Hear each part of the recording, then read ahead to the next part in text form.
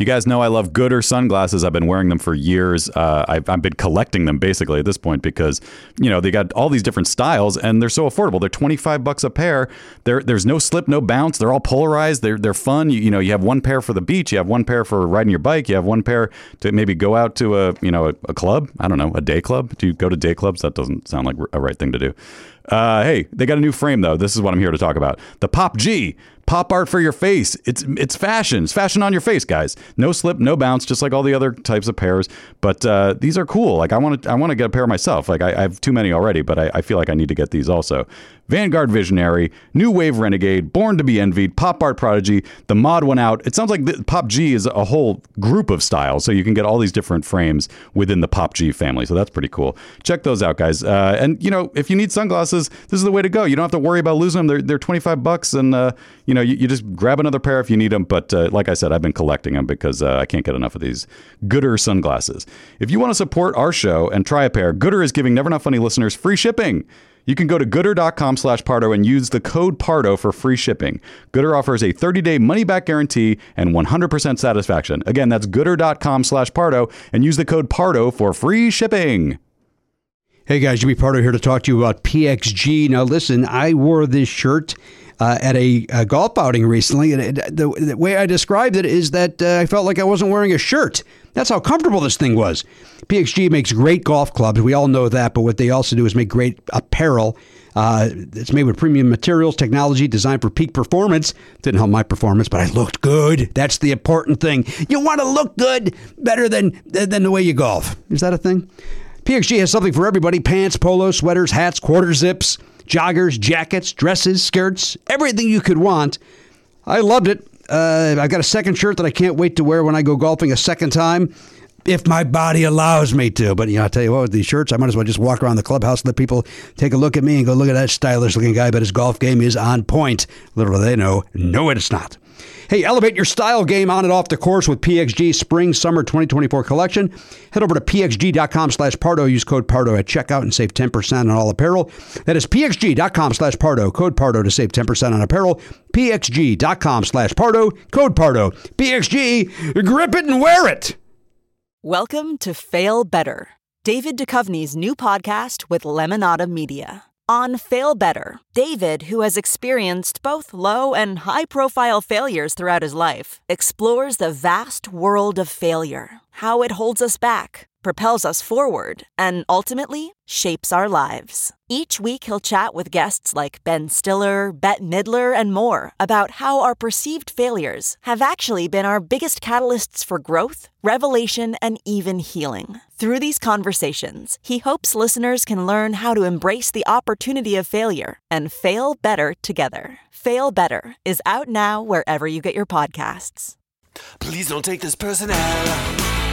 Would you politely go to hell? Get the fuck out of my way, 'cause it's been one of those days.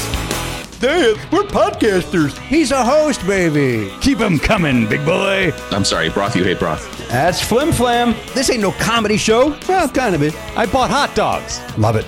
Love it. Love it. My favorite. Mad at the world.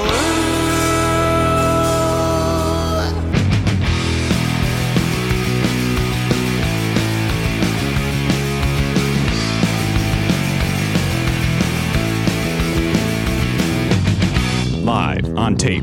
It's the fastest hour in podcasting. This is Never Not Funny. Now, here's your host, Jimmy Pardo. Hello, everybody. Yes, welcome to the program, episode 3112, the award-winning podcast, Never Not Funny. Everybody in the room has a little bit of a sleepy voice. You'll hear their voices eventually. I do not want to hear them at the moment. I can't be more clear. The last thing I want to hear are your two voices. But we're all coming off of kicking the clocks back an hour. Fall back, spring forward, fall back. We all fell back. And all that really does, Matt Belknap, is make me wake up at 6:30 instead of 7:30. Yeah. And yet I know it's 7:30, but it's 6:30. So I don't get an extra hour of sleep. I'm awake for an extra hour. Right. That's what it does for me. And I tried to stay, I always do the thing where you're like, well, let me try to stay up a little later to counteract that. So I just sleep through.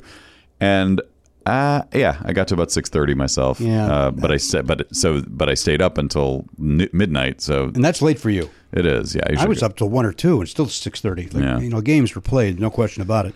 I don't like it. And then it hits me again today. It's 2 days. It takes 2 to 3 days for me to stop waking up at 6:30 in the morning. It's also a rainy day. Like the barometric pressure has made my sinuses kind of sensitive, and so I'm just feeling all around. Also, just a busy weekend. Just kind of. I know you had a busy weekend. We'll talk about it certainly. Sure. But we welcome everybody in. Elliot Hochberg is here. Hello. Garen Cockrell is not here. Garen Cockrell is on assignment, for lack of a better way to put it, because I don't exactly know why he's not here. I mean, I do know why. At the end of the day, though, I don't know why. And but as a boss that doesn't pay him a living wage, if he needs to miss a day, so be it. He's slightly closer to a living wage now that Subtoberfest is such a success. We have boosted his dough, and I want to say it. You know what? I'll talk about this without him here. He may have gotten tears in his eyes when we told him how much more he'd be getting, and I think it's crazy. He makes more than me now. But you know what? For years he wasn't. Well, look, he's a fan favorite. You got to reward these guys for bringing the fans what they want. That said, the more we pay him, the less likely he is to leave get a this real nest. job. Yeah. Well, that's been the case for years. I mean, I think we have to give up on the illusion of him ever leaving the nest. Yeah. At best, he'll find a job that somehow this good, and this is what we would want too. Ideally, is a job where he can still do this. Is that what we want? Don't we want to get a young lady in here? And I don't mean that in a sexist way. Don't we mean to get somebody who is not a white man in here, and maybe 20 years younger than us, so we could not all have the same. Yeah. When I say same likes, none of us in this room have the same likes. And again, as I've said on paper, there's no reason this should work. No. None of us should be friends. It's awkward off the air. Nobody knows what to say to each other. Yeah. But let's bring a 22-year-old. I welcome that, but it's to me, to be joking aside and like being perfectly honest, I think there would be a benefit to that, but then losing a cast member who's been here for a decade would be. There's no question. I mean, I'm joking when I say that I want him to leave. At the same time, I'm very serious. He must leave. We were all ready for it. Was it a year and a half ago? Yeah. Remember that? We all hugged his ankles. Because of COVID. If anybody's new to listening as to why, that's not a Never Not Funny tradition where that just made it sound like he's very tall. And we just all got in there as best we could. We just all went low to avoid getting COVID. Yeah. But the good news, by the way, is if he was to depart and we were to get somebody, is that all that raise goes back into the kitty. So good point. Because we'd be an official intern who maybe we give maybe gas money. Well, the question is, would we then try to rectify the mistake we made with Garen and say up front, this is a 6-month or 1-year internship? Yes, that's 100% what we would do. Yes. But then what if we like them? Then we go, you know what? We think it's working out. What do you think about sticking around for blank amount of money? Yeah. That's what we do. But yeah, the goal would always be to have someone who is, trying to make their way in the business or whatever. Making their way in the world today takes everything you got. Is that Cheers? Taking a break from all your worries. Yeah. Everybody knows your name over there, huh? You ever walk in there? They yell it out. They all know it. It's amazing. Even if you've never been there, you walk in, somehow they all go, Jimmy! Yeah. But they rate out. Because it's a front for the CIA, so they actually have dossiers on everyone. I don't know about that. I was going to say because I'm famous. Because I still, to this moment, have a blue check. Oh. So that means Congrats. I am famous, or, you don't know, I paid $8. If anybody pays $8, that is just the silliest thing. It is again, rich does not equal smart. Mm-hmm. For the fact that moron does not understand the point of the blue check. The blue check is not to feel elite or better. It's so that we don't get bombarded with fake accounts. So there's not a Jimmy Padro who's out there, making, saying sexist and racist or whatever things. Mm-hmm. Now that happened to me early on in Twitter. Somebody was playing games with me, and but I don't get it as much as I'm sure famous people get it, and then they're screwed. So he's dumb. He's dumb, but funny. Funny. And he seems to have thick skin. That's the other great thing. Yeah. Our buddy Rich Summers kicked off. I saw, Elise told me about his, because I guess people in the Never Not Funny Facebook group were sort of saying like, oh, like check this out, Rich went out in a blaze of glory, which was beautiful. Yeah. Wait, what happened? He did the thing that a lot of people are doing, which is he changed his display name to Elon Musk. Oh God! And then he just started posting things like, hey, crazy idea. What if 44 billion of you just sent me $1 each? and then he was just like, just a string of jokes at Elon Musk's expense, and eventually, and he's no longer on Twitter. Yeah. Which I think is I assume what he wanted. Or I think so. If he didn't want, he was like planning to leave anyway. So he's like, oh, I might as well enjoy it, have fun on the way out. On the other hand, I do not believe Kathy Griffin wanted to leave Twitter, but she has been she has also been removed because it's about freedom of speech. Yeah, I thought that was. It's about freedom of speech. That's interesting. Because I was going to say, let's say that tomorrow somebody you respect, I don't know, some billionaire you respect or some tech person you respect said, I'm going to make a social network and I'm going to charge you $8 a month. But there's not going to be any ads. It's just going to be you get charged $8 a month, and here's all the features, and it sounds a little bit like a combination of like Twitter and Facebook. Okay. To me, that would be an appealing thing because then the advertising thing is what's driving Facebook and Twitter and some other places nuts because they're just trying to direct engagement. In that case, all you're trying to do is just get people to pay $8 a month. Well, I think it's tricky because the whole point, at least for us as a business, the only reason to be on Twitter is to reach people. Right. And if there's a barrier to entry that is cost, you aren't necessarily reaching the people you want to be reaching, and so it doesn't serve any purpose anymore if you're just there for promotional reasons. I would counter that to say that right now, I mean, look, people make fun of Elon for trying to get out of the thing by saying there's a lot of bots or whatever, but I guarantee you when I look at my DMs, almost nobody DMs me except bots. Can I ask you a question? Who's Elon? Elon, I don't know how to pronounce it. I'm not paying attention to the news. Who are you talking about? Sorry, I don't know how it's pronounced. I don't give a shit. I'm just busting balls for comedy because we're a comedy show. But so then we've already had an off-air business meeting about our new intern for 6 minutes. So I don't know if us getting into the weeds about how Twitter runs is the right. We're pulling back the curtain. Maybe, but I guess all I'm saying is you're all right about the blue check meaning something that he's saying is different. And in fact, I think I read a thing that said that like folks who, whether they pay or not, would get like some other kind of status. So what are we doing? But at the same time, I just feel like if you knew that every single person on there was a real person as opposed to, a bot or somebody farming or whatever, then their interactions become much more valuable to you. Yeah, but to build that and to succeed at that model is going to be very difficult and will take a long time. So it's like, do you wait around for somebody to, I mean, look, no one's jumping. Like there's been years of this situation being what it is before even Elon Musk got involved. You're not on Mastodon? I'm not. God, Mastodon is so confusing. It's ridiculously confusing, especially for a dummy like me. I just want to sign up and then and think I'm going to post jokes. That's what I want to do. Well, why is it confusing? I haven't looked at it yet, but I meant to create an account. Pick a server. And anybody can make a server. Oh, so and you can designate how you are seen on different it's like servers. Discord, kind of a little bit, but worse. Imagine it was Discord, but you had 20 different apps that were the main ones, and then 1,000 other ones that you could use as well.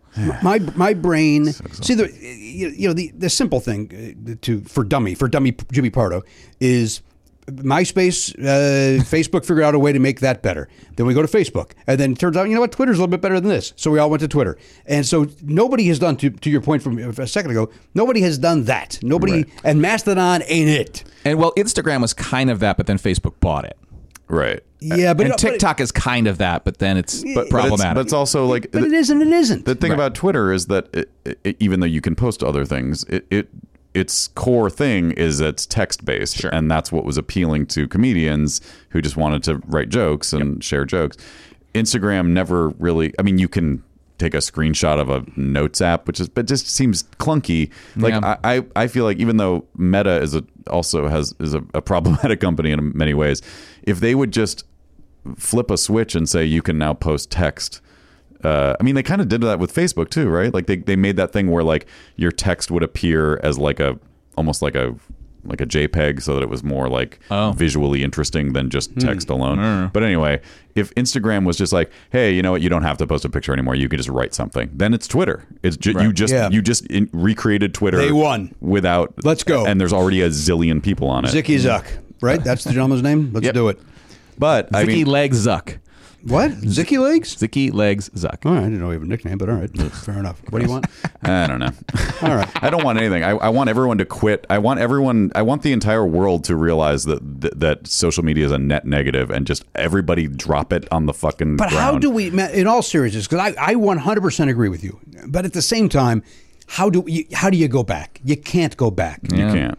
No, because there's always going to be people who are drawn to it. But it just feels like, I don't know. I think we've said this before, but it just feels like in 50 years, people are going to look back at this shit the way we look at cigarettes and be like, why did they do it? Right, but why couldn't they stop? But at the same time, for businesses like ours and other businesses, that is a promotional tool. It's a way to let people know we exist. Yeah, I know. And so without that, we got to do, we got to whore ourselves out for shit like Subtoberfest.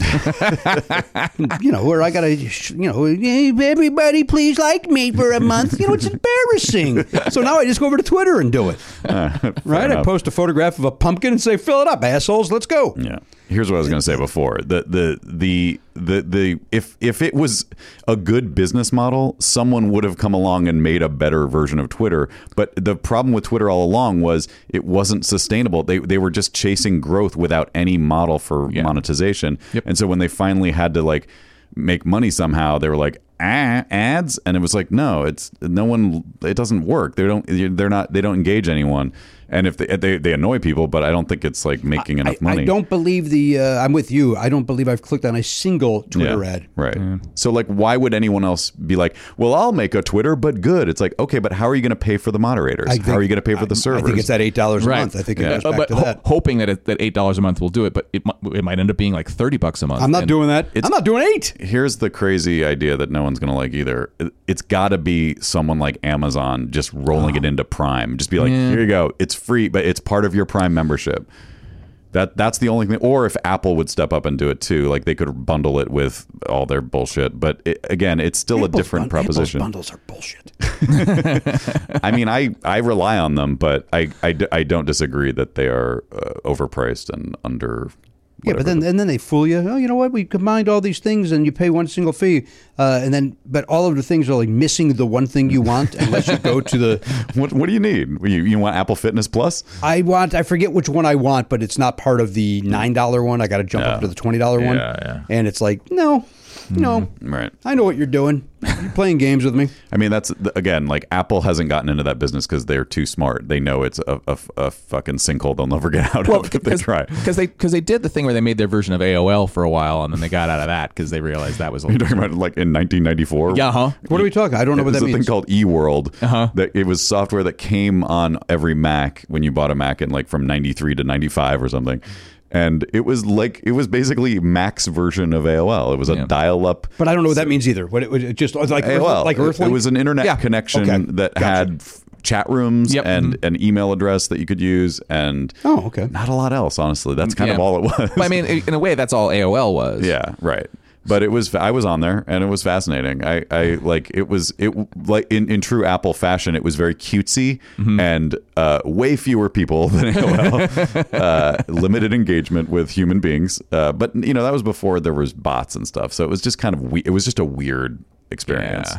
And not very useful. But it was before anyone knew anything else, so it was kind of like, oh yeah, I guess I could log on and go here for 10 minutes a day, and that's like kind of interesting. I did that on Web TV, and then Jim Pardo at webtv.net. Yeah, and there'd be little news groups and little games you could play on your TV. But to your point though, when I first got it, I was on probably 7 hours.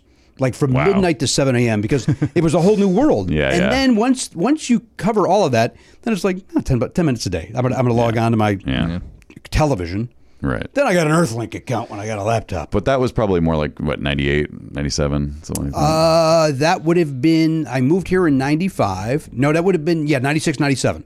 Web TV. Yeah, I think like the internet as a whole was a little more developed by then. Like I think eWorld didn't even connect to the actual internet, the open internet, did it? Like I think it was its own weird little I don't remember. bubble. That sounds familiar. Yeah, so it was super limited. Like you couldn't look up like naked pictures of women or something if you wanted to. AOL was kind of like that. Wasn't it harder to get to like message boards and stuff? I think originally AOL didn't have any open internet access. Whereas Earthlink did. Yeah, Earthlink was just an ISP. Yeah. Like they might have had their own weird little And interface. what was a big thing when I first got on the World Wide Web was these news groups like alt.standup.com, alt.comedy.standup. Yep. And so I believe that's what it was.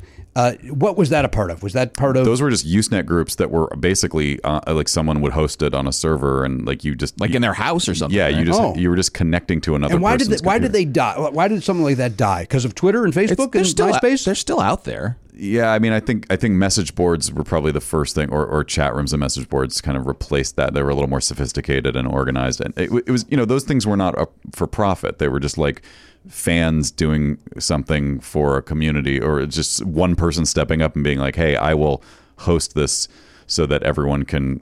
Talk Chat about comedy or whatever, but it was yeah. you remember it was just text. It was super basic. But I enjoyed it. I was actually great. Very much enjoyed it. But then once the first internet bubble started to expand, there were people looking at like how can we monetize that idea? Like how can we? And the answer was like message boards. And so people. And you made a lot of money from AST, sure did. Oh my God, I'm rolling in it. right? I mean, Yeah, that absolutely. message board, specialthing.com, that bankrolled.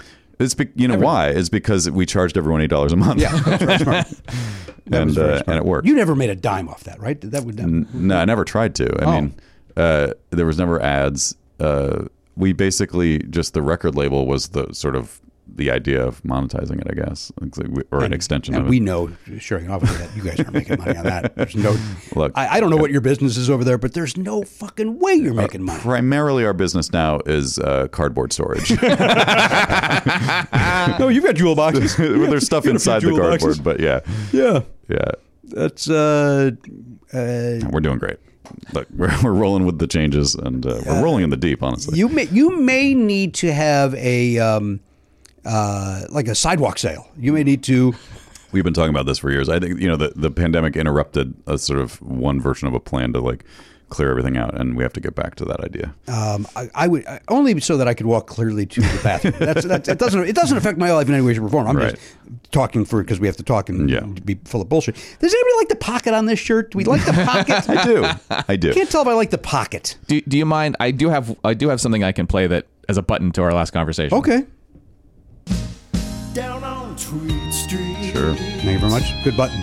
Thank you. Yeah, because we got to move away from that. That was Yeah. that was it. Everybody we gained from Oktoberfest we've lost because of that conversation. That's a great Mike Henry. Thank you, Mike. I guess the free listener may not know that we did finally get over 50%, which was our revised goal. No, they got it because we did it live on. Oh no, it did not happen live. Did not happen live on last week's You're right. My episode. apologies. Yeah. That's a good point. It happened that night. Later that day. I think it was before. So we got to 50%, which again, for the free listener that don't know that, that's kind of what we were hoping for. At the end of the day, we were pie in the skying it with 1069, really just for the 69 joke. Funny, grown men. But very grateful for all of you that took the leap into the who are now subscribed and the folks that gifted. And then Smile Train has, if I'm not mistaken, they have found as they've done with Parkastathons, Yeah. they have found a person, a matching donor. a matching donor. Yeah. Thank you. So not only are we doubling it, Yeah. they are matching the double. But there's an even more exciting What's twist new? to that. Walk Jimmy. me through this. Yes. A very generous listener who we're not sure if they want their name shared publicly, so I won't say it yet, but maybe later I will. Like tomorrow or not tomorrow. That'd be weird. Just the next time we record, I guess. Well, you know what? Come in here tomorrow and talk about it. I'm gonna well, I actually will be here tomorrow, but yeah, I could record an addendum and drop it in, but I'm not going to do that. So yeah, this very generous listener before, without even knowing about the Smile Train match, emailed us and said, "Hey, I'm just like I'm really." So he's matching ours. that's the idea. So there's one match from a listener, and then that doubles our double, and then we're gonna send it to Smile Train, and then they'll match that. So we're getting like 3x, 4x match. Yeah, 4x, that's very nice. 2 times 2. Yeah. That's great. And again, it's for the children. We do it for Yeah. You're welcome, children. Yeah. You're welcome. You're welcome that we do this program. So you can walk around your tiny village with a smile. What if I really meant that? What if I meant it that awfully? And then at some point, I guess we'll discuss if we're ever going to do Parkastathon again. That'll be a conversation. It seems, you know what it feels like? It feels like we're having just a conversation because Garen's not here. Yeah. And it's kind of a rainy day, so it almost feels like a snow day. Yeah. Like we're just talking. Right. A little bit. And forgetting that we're supposed to be entertaining. I know you two have forgotten that, certainly. I'm doing my best. You two have forgotten. You two I think it's okay to have an open and honest discussion about why everyone should quit Twitter. That's not really what now we're listen. talking about. Let's talk about a few things. Yeah. There was two wonderful photographs, and this goes hand in hand with Matt Belknap being a lying piece of shit. Oh, what? And I'm going to explain why. Yeah, I hope so. So when our friend who was here, Regan Burns was here on Thursday with a button-up shirt looking classy thing. He was busting our balls and we were all in T-shirts. And Matt Belknap says, I wear a collar on Mondays. Yes. And then, over the weekend, though, Matt Belknap, there's two wonderful photographs on Facebook. Okay. One pregame of Matt and his son getting ready for the finals. Yeah, the MLS Cup finals. Of a soccer game. Yeah. And then there's the after of you guys with somebody broke out the wallet and bought nothing but championship gear, scarves and hats and ill-fitting T-shirts, it seems. And so now one of them is in the room today instead of a collar on a Monday. I had to wear it. I had to. I would have worn it. Listen, if the White Sox won the World Series, I would have worn my White Sox shirt today too. So 100%. Yeah, like you get caught up in it. Like I probably could have got this shirt on the internet, or waited a week and I found it for like much less money just from any sporting goods store. You buy it there. But like I love yes. like winning a championship. First of all, I think I've only. I've been to a couple other championship games in my life, but like I don't think I've ever been as emotionally invested as I was with LAFC winning, and it was exciting, incredible, unbelievable game. I won't bore you guys. From what I understand from my other friends on Facebook and other people that are actually not really all that interested, they claim it may be one of the best finals of all time. That's one of the best games of all time. People who have I can't claim to have followed the league closely for its entire existence, but I can say there are people who have done that who said it was the best MLS Cup final in history, and it's the best soccer game, or not in terms of quality of play, but the most exciting and dramatic soccer game I've ever seen in person, certainly, and maybe even period. Like it's hard, like, just to give you like a thumbnail sketch of how crazy it was. LAFC was up, they were tied, they were up again, it was tied again with less than 10 minutes, went to overtime. Their goalkeeper broke his leg stopping a goal from happening and got a red card, so was carted away, and now we're down a man. He's carted away with the card? You carted away with the red card. Now we're down a man now we're in stoppage time of the overtime. We're down a man. Philadelphia scored a goal. But there's so much added time because of the injury. So now we're down a goal, and it's already the 125th minute of the game, and then we score a goal to tie it again, and then it goes to penalty kicks, and the backup goalkeeper that had to come in with only a few minutes left in the game, ice cold, stops 2 penalty kicks to win the game for us. Wow. Unreal, just exciting. Absolutely insane. It's exciting. Yeah, so it was crazy it was just crazy in general, but to be there was so exciting and awesome. Young Charles enjoyed it as well? Yes, we were screaming our heads off. You can tell that's part of the reason why I don't really have a voice anymore. Let me ask you a couple of questions about this. Is there chatter in the Belknap household of season tickets? We have that. There has been a little bit of chatter on that front. My feeling was after I probably would have done, if not for the pandemic, I probably would have done it already. But when the pandemic happened and then coming out of it, I was just kind of like, I don't know if I want to go to that many games. Like, I don't know what's happening. Like, I don't know what the future is going to hold. But we never know what the future is going to hold. So no, but in terms of how safe it's going to be to go to a place like that. But here's the thing. Like, I do feel like, but my rationale at the time was like, look, I have a few different ins with people who could sometimes get me tickets. I can always buy my own tickets. I've been able to go to the amount of games that I want to go to generally. Like I think I went to 5 this year. How many games are there? There's 14 home seats. Wait, no. Is it 14 or is it 18? Oh, then don't. I thought it was 14. I think it's 8. 18 seems like too many. Or 17. It's like 34 games, I think, in the regular season. So it'd be 17 home games. So you went to 5, and you feel like something like that. Maybe not even. I can't remember. Like, Yeah, I mean, also my life gets busy. You know, like there's a lot of stuff. The games are on weekends, and the kids are always doing stuff. Like I just don't know. I don't want to be the guy who's like always either like, sorry, I can't do it. I got to go to this game, or just being like, hey, does anyone need these tickets? I can't go. That's a good point. So I just kind of you go to the 5 or 6. Go to the ones that I want to go to. I got to go to the conference final and the cup final, which is amazing. Now I got a lot of emails, by the way, people asking me if I went along with you, because we had that conversation right. about how you should bring me, Yeah. which of course I was all saying for humor. You bring your son, you bring somebody who's really interested. Right.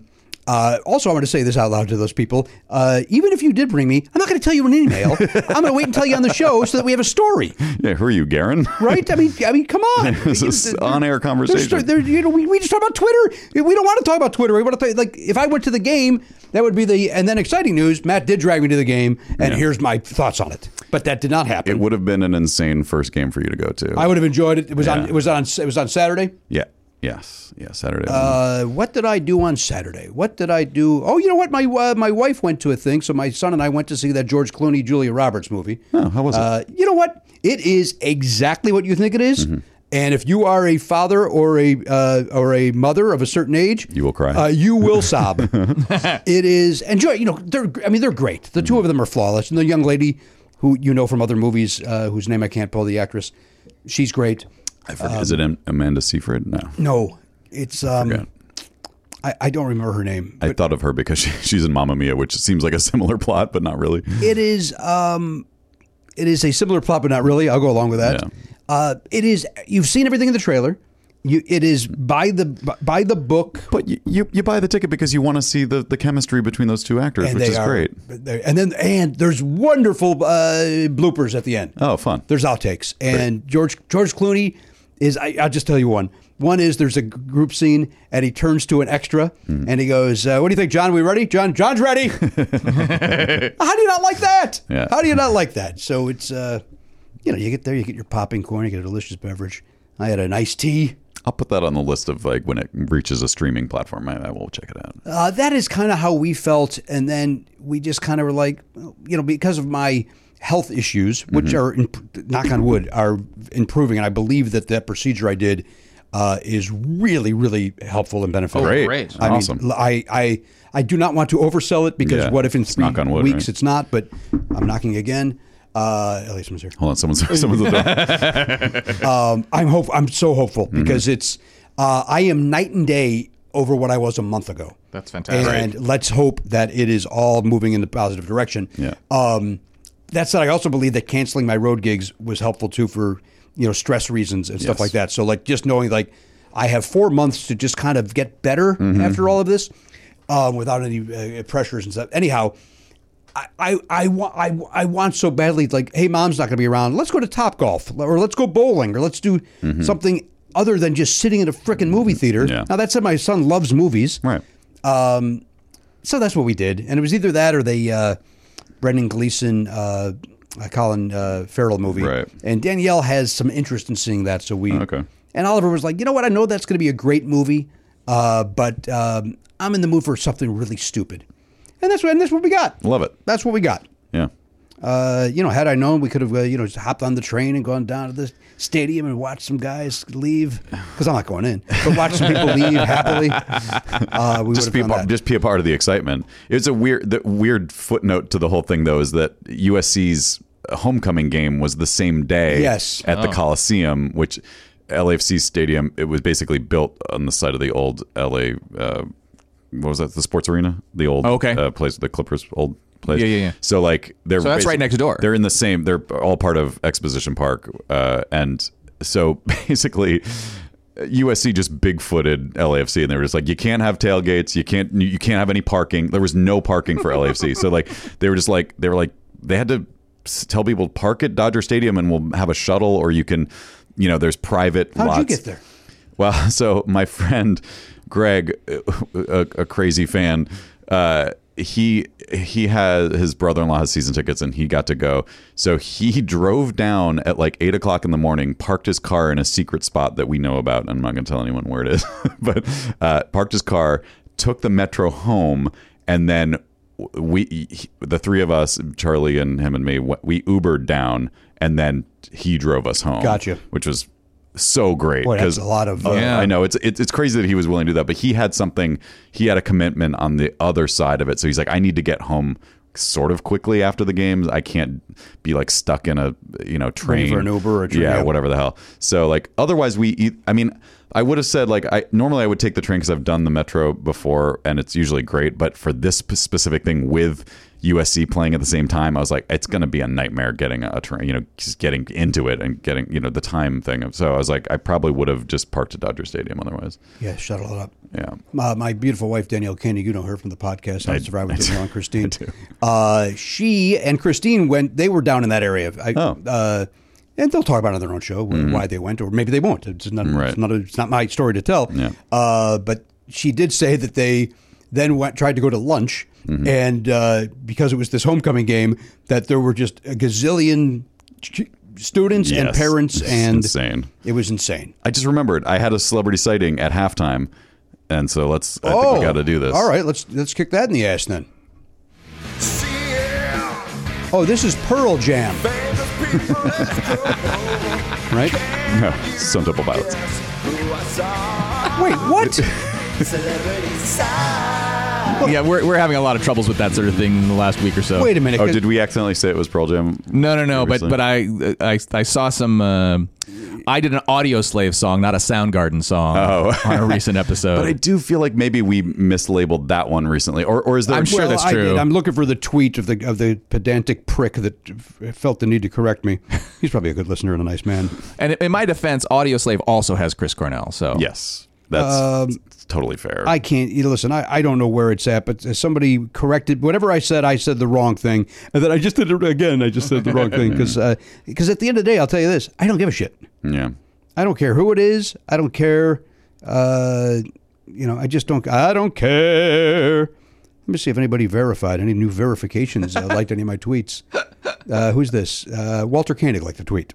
nice. There you go. Oh, that's interesting. Which one did he like? Oh, the couple who vote together save democracy together. That picture of Danielle and I voting. nice. Oh Yeah, I forgot to put my sticker on. This is way. By the way, there's. By the time We have, because we record on Mondays and occasionally Tuesdays, right. We have a history of we leave here not knowing if the world's going to be okay ridiculous. or if it's going to be awful. So we may come in on Thursday, or you may you're going to be on Thursday. It could be like when Brandy Posey walked in like a zombie after the 2016. So come on, man. I know that you can't hear this in time, but get out there and vote.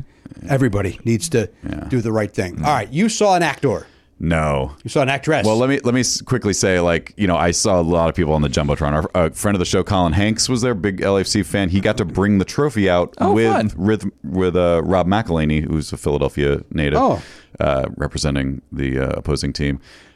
Sia was there, Wiz Khalifa was there, Justin Bieber was there. Obviously, Will Ferrell is one of the owners of LAFC. I'm a young man I'm an old man rather who doesn't know this sort of thing. Is Sia the young lady that can't see past her hair? Yeah, is that her? That's right. And how did she enjoy the game then? She had, you know what? This is what's weird. They showed her. She's also a big LAFC fan, and she had sunglasses on so that she could watch. Apparently, Does she then look like Cousin It, where just the glasses go over the hair? What I thought was funny is you could put anybody up there. I don't know what Sia looks like because of her wig. So I was like, I'll take your word for it that is Sia watching the game. But what happened was at halftime, Charlie and I ran to the bathroom, humongous line. So we're waiting in line, and as we're waiting, this guy walks up and he's talking to somebody, and there's someone filming him. Somebody's filming him taking a squiz? No, not in the bathroom. Like, this is outside the bathroom. Like, he's like going down the concourse, basically. But all right, so if he's walking up, and did he do the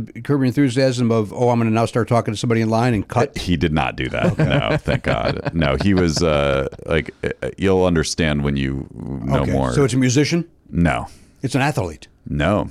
And it's not an actor? No. Is it a what does that leave us? a newscaster or sports newscaster? No. Is it a podcaster? No. Comedian?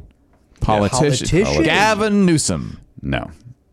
No, it wasn't Rick Caruso. It was Rick Caruso. Oh, boy. Come on, pressing the flesh at the game. I would whiz on his fucking shoes. Get out of here. Yeah, and so he had, so somebody was filming for, to use for their social media, probably, standing behind him with a little rig, and it was one of those gross politician things where he's just like all smiley, trying to shake every hand he can. I was like, get the fuck out of here, Get out man. of here, scram. Yeah. I bet, and I can find this out, but I don't know if it's useful to do it. I bet I know the person who he hired to do that. Oh, You maybe think not so? the actual camera operator, but the person who provided it. You think so? Yeah, because that's how I got to work for when they were building the Americana.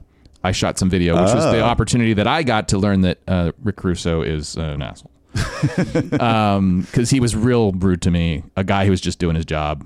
In fairness, you are a little annoying. Starting to side with As Caruso. somebody else who's your boss from, you know what? I'm with you. Yeah. you So know what? now you wish you voted for I Rick? got to go back and vote. I got to revote. See, since I'm in Burbank, I didn't even have a say in that anyway. I didn't. You don't get to. Yeah, you don't I get to don't vote for I don't Karen vote Bass in or LA Rick City. Russo.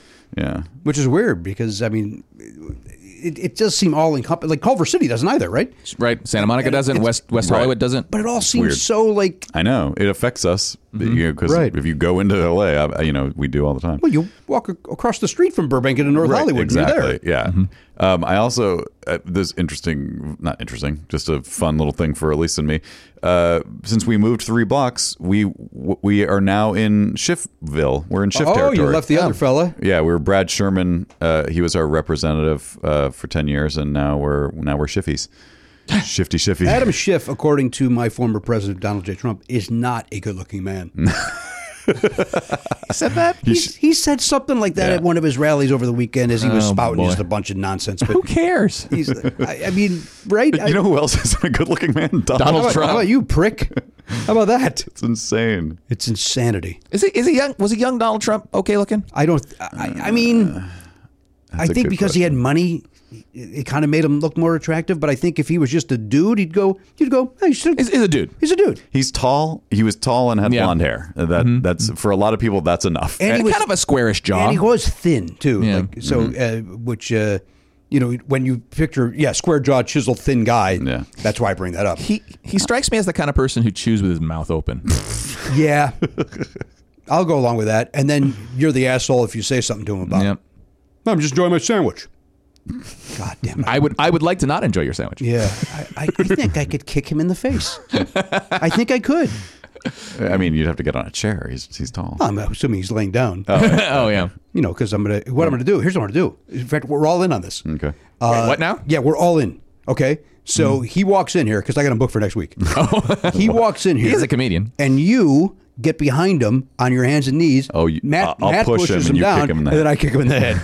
So see, it's all never funny. So it's a good thing Garen's not here because we don't have a spot for him. Right. That's a good point. Oh, we got to call him. Jesus. Oh yeah. Yeah, we do. All right, let's call him before our guest gets here so we could yell at him proper. Do I know how to contact him? I hope so. Do You have his phone number. I think I do. There it is. Okay, here we go. There's Garen Cockrell, who again, none of us responded to him on our thread when he said, "Are you guys going to call me?" Hello. Hey, Garen, it's Jimmy Pardo at Never Not Funny. How are you? I'm doing well, sir. How are you? Good. I got to turn it up now. We just said you're off on assignment. We didn't want to blow up your spot as to why you're ridiculously missing work today. But you don't. This is your job, Garen, our guest is here. Oh, you know what? Our guest is here. We got to call you back. Okay, we're gonna call you back. We'll call you back later with the subject line, and then we'll call you with the question. All right, we'll see you later. Sounds good, sir. All right, bye. There's Garen Cockrell. He's off on assignment. And Yeah, I guess we should have probably done that sooner. yeah, we probably should have done that sooner. All right, Elliot's off to get our guest, and we'll see how that goes. All right, there's Elliot Hochberg, and now the gentleman's walking in. Paul Reiser is walking in. Come on in, Paul. You're wearing a hoodie because you're a child. Welcome in. Come on, go right to the seat. Oh, wait. The whole thing now where there's no intro. You're on the air. You're on walk the in air. building, you're in. That's because I like the excitement of you you feel the vibe, the It energy. is exciting, isn't it, when I walk in? Yeah, I didn't mean it in that way, but I appreciate you trying to spin it positively for yourself. Now, listen, you just hit the table in a nice way, and that brings us right to Reboot, Yeah. where you did the funniest line, I'm going to say it in the history of television, and I'm going all the way back to Gleason. Wow. You went to hit the desk, and you said, I thought the desk was higher. Yeah. That was certainly an ad lib, and it was left in. I literally went like that and went, I just missed. How? I was standing further away. It's a twist, actually, on the Jerry Lewis taking a sip of water, I thought I was taller. But I can't say I thought of that at the time. But yes, it's so funny. Somebody tweeted that and mentioned that line, and I went, "What fucking line?" I don't know. No, that's it. And then I saw it, and I went, "Oh wow, they kept that." Yeah, because it is. I'm going to say this. It's the funniest thing you've ever said, and it certainly is the funniest thing in the history of comedy. I think I just got hurt a little. No, I said it the funniest thing in You got comedy. promoted. You used to sit all the way over there. No, that's a different. One guy's not here today. I got a haircut. Oh, you were never there. He was always there. Always been there. Yeah. He's been my producer and co-host from day but one. you didn't sit there. Yeah, 100%. Yeah. You're all wrong. You're all You were wrong. doing so well with the table thing, and now it's all. What is it that's so important I had to come back? I've been on this show, for 15, 20 I times? believe this is your 6th time. 6? That's, wow. What What do I get if I get 10? Do I get like a free scoop? You get a sandwich. Yeah. You want a Really? scoop? What do you want? The Rocky Road? We could give him that hat. Yeah, you get a hat. We got hats. We'll give you a hat. You want a hat? You wear hats? You a hat guy? I like it. I enjoy your hat. Okay. How are you, Jimmy? Good. Let me ask you a question, speaking of hats.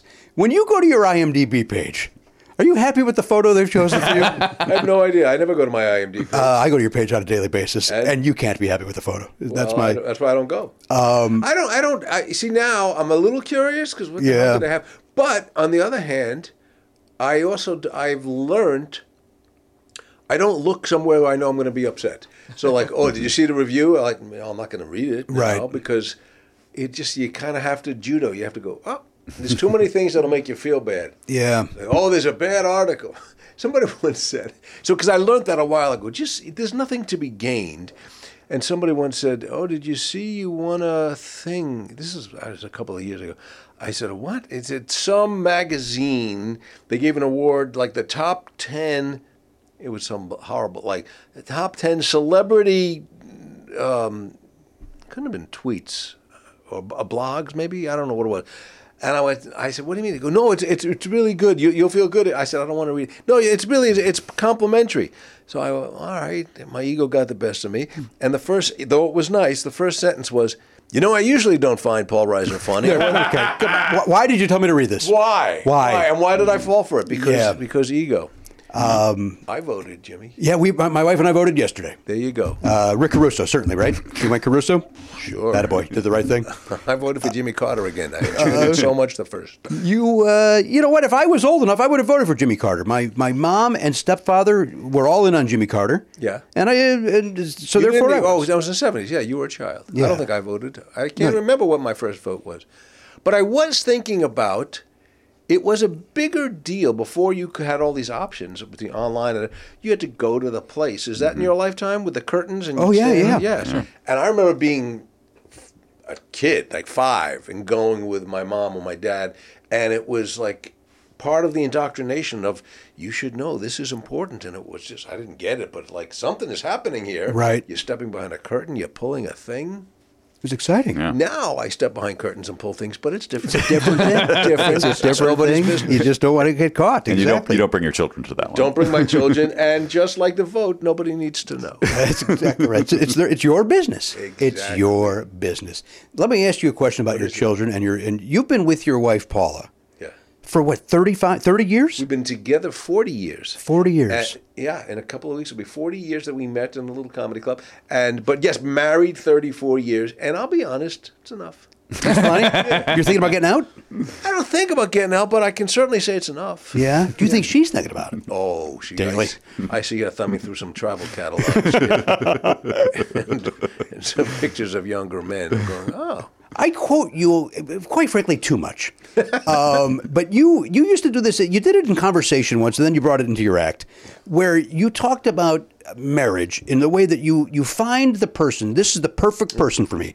This is and it's still fucking hard. Yes. And so I quote that when people say, my wife and I were having this, I go, I'm going to quote the great, if I may, the prophet Paul Reiser. But I think it's a great, wild years to jackass comedian. It's a great way to. By the way, when I did it in my act, one time when I was just getting back into stand up a few years ago, and I did it, I said, married, we married a long time, and she's great, but it's still hard. And a guy giggled in the front. I went, what? Oh, you doing a hard joke? And I go, God. so I had to say, it's still challenging. It's still difficult. Like I wasn't doing a dick joke. Right. But that's how you know, because somebody in the audience is dumber than you are. You go, or smarter than you are. But yeah, it is always. I'm still learning that, as we all. It's like, now I joke. I said, well, it's all good. It's not all good, but it's all good. So yes, you have to accept that it's never going to be perfect, but that's the nature of the beast. I was remembering this. Conversation I was having earlier about if you ever meet somebody who's sort of spiritual and says something, you should do this and that'll be good for you. And you go, most of us will go, well, that just sounds crazy, but I don't know if you think it'll help. So I remembered a conversation I had. Yoko Ono did Mad About You, and she came with her friend, pal, assistant, a guy, Elliot Mintz, who used to work with them. And I remember we talked about, I said, Yoko would always famously go to spiritual. She would either, I don't know what she did. She would go to people, she would read the spiritual things, and she would always say, John, I think you need to travel east for a week, or you need to, and he would do all these things. And I said, forgive me. I said, but if you're that on top of things, wouldn't you see what happened coming? Wouldn't you like? And he goes, and I think he said something to the effect of, she probably did, but you don't always listen to your wife. I went, okay. So even at that level of coupleness, John and Yoko, John goes, I hear you, sweetie, but you know what? I think I'm going to go this way today. Right. Yeah. So I found it very comforting and human. Did you enjoy her company, Yoko Ono? I did. We it was crazy. It was I didn't mean to get into a Mad About You episode so quickly, but it was thinking about that. But the episode, which was really fun, became basically what was actually going on at the time. That Yoko was coming, we had no script, and I go, guys, we have to get this together. Yoko's here, Yoko, and I was just getting really beside myself. And Larry Charles, who was running the show at the time, quite brilliantly said, "That's the show." Which is Paul is tripping all over himself to make Yoko happy, and everything he says is wrong, and everything he thinks he knows about Yoko is wrong, and then that turned out to be exactly right. So the big joke, I said to Helen Hunt, to Jamie, the character, I said, whatever you do, don't mention Beatles. She's tired of talking about the Beatles. She doesn't like to talk about the Beatles. And then she comes in and talks about the Beatles. All right, wrong there. And I think that was actually a thing where Yoko actually pitched the joke of, many people think that I broke up the Beatles. I went, whatever you do, don't say that she broke up the Beatles. So there you go. Live and learn. It's got to be hard for her because overall, most people just don't care for her because of that, right? Like, unfairly. They're just like, well, she ruined my favorite band. Most people don't care for you or me either, by the way. Really? If you go by the sheer numbers. I'll go on the internet and prove that. There's no question. Check out my IMDb picture. Just today, some guy told me to shut my mouth or whatever. So, yes, daily basis, you told you're an idiot. I have a buddy, my buddy Eddie, who's probably listening right now. Ed, I call him Ed. Listens to you religiously. Oh, that's nice. And says, I heard you the other day on Jimmy's. I go, who's listening to that? But apparently, people seem to enjoy us. Popular. We get the Joe Rogan audience. And so we get the good folks. We talk about the ivermectin. We tell you what to do to get over this thing.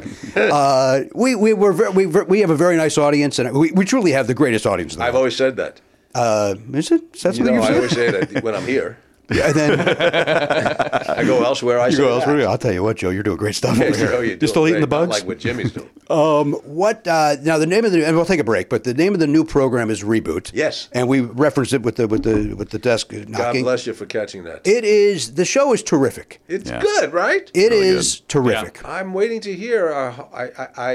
It seems really impossible that they wouldn't order another season. Oh, wait, so you truly don't know? We don't know. Wow. They haven't picked it up. We have indications that they will. But historically, networks have not always done what I wish. Okay.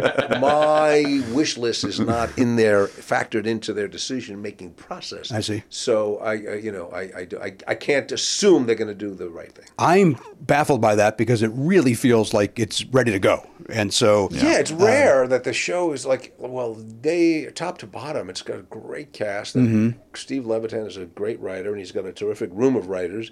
And it's really funny, and more so than I thought it would be. I mean, it was a great script, and we had a great time. And then I saw it put together. I went, "Oh, this is really good." And even though it's really, really funny, it's like, oh, I actually care about these characters. Yeah. It's like, which I didn't expect because I'm not a caring person. No, you're a robot. I will say, we talked about on this very program, the joy of it. It's uncomfortable because you're my friend and to say this to you in public. It is your tender moments are where you just are amazing. That's when when you had the scene with Rachel in the last episode, and it reminded me of when you did Bye Bye Love, or the scene, or the you and Jamie maybe breaking up on Mad About You. Those scenes are you're just amazing in those scenes. That's very nice. And I'm almost getting choked up now thinking about it because I just wet myself. It's not the right response. That cannot be the right response. I was just lost control, and But that can't be. You're not old enough for that to be the case. It's where it started. It's part of the show. Mark the date. All right, well, mark the date because tomorrow the world may end. So let's. Well, it'll be at least 2 years before it actually ends. Yeah, right. We have 2 years of maybe of a guy that can stop. Don't worry, some things. Elon Musk's got everything under control. He's got it solved, right? He's got it solved. Seems really we talked about sharp. it earlier. He seems thick-skinned. Seems to be okay. Skinned. He's got nothing. He's got no skin in the game. All right. How about that? Go ahead. Yeah. We need to take a break. No, go ahead. So, were you going to say something? No, I just, at first I thought he wasn't going to, the deal wasn't going through. No, it is going through. And it's the week before election. Really? That's interesting. And then I thought, oh, wait a second. This is on purpose. Maybe. Holy moly. Yeah. Huh. Did you guys talk about that up in the Castle of Famous People? How does it work? At the Castle of Famous People, all capital letters, by the way. Of course. At the Castle of Famous People, I was just saying to Robert De Niro this morning, yeah, it is a frightening moment. It is a frightening moment. Let's hope to God. We were talking about before you got here. Because we record on Mondays, we are always here the day before in 2016. We actually were here that day because I had something to do on that Monday. So we recorded on Election Day 2016 with all the optimism in the world. Chipper. Yay, it's great. That dunce is never going to get in there. It's going to be Hillary. Here we go. And then the next day I come back in. Hey, welcome to the show, everybody. So, and then the midterms at 18, and then the Biden, and here we are. So let's hope that it's like 18 and the turnout 2020. is seemingly good, and if that's to be believed, and that's encouraging. Let's hope. It's just, it's just that there's no real format anymore, and debates are not it. There's no format to be and go, well, wait a second, that's not true. Right. And okay, well, what do you mean when you say Raphael Warnock's a communist? In what sense, Mr. Walker? In a sense, but what do you think that means? And why, when you say Raphael Warnock is not a trustworthy, godly person, how would you say that? Right. That people can say anything and it just floats out there and it stays there. And the Democrats are much better at getting things done than at selling themselves. And they're 100%. Which is amazing, given how many creative people would be happy to help. Yeah. I don't get it. Well, you and me and the other two gentlemen in this room, we've solved it. Is it on the seventh time that you're on the show that you get a free bottle of water? When does that happen? Again, that's because our intern is not here. So we'll take in the break. We'll get you. We'll get you a bottle. All right, Elliot, gotta hydrate, Jimmy. Yes, we all hydrate, otherwise we become a cactus and we shrivel up. Well, my problem is I overhydrate, so my sodium levels are low. So I've got to have some Gatorade throughout the day. You hydrate so well that you're salty. Yeah. So the Thank you. flip. No, I'm not salty. I'm too Undersalted. I'm undersalted, and the cure for that is to drink less. You're overhydrated. You're Or just to have something salty. yeah. Right. I just wish that the doctor would have said, "Here's a salt pill, and then take this 3 times a day." But he's like, "You're not there yet." But I see him next week, so maybe I'm going to go to salt pill. Not there yet. Not at salt pill yet. Salt tablet, I guess is what they call it. That's never a good sentence from a doctor. You're not there yet. I guess it depends what it is that's there. Yeah. You're pre this, you're not there yet. I'm pre-salt tablet. And then you walk in and go, all right, Jimmy, you're there. Yeah. Let's start worrying. It makes life easier if you just put me on the salt tablet. So I have a question, Jimmy. Yeah. Have you considered a salt lick?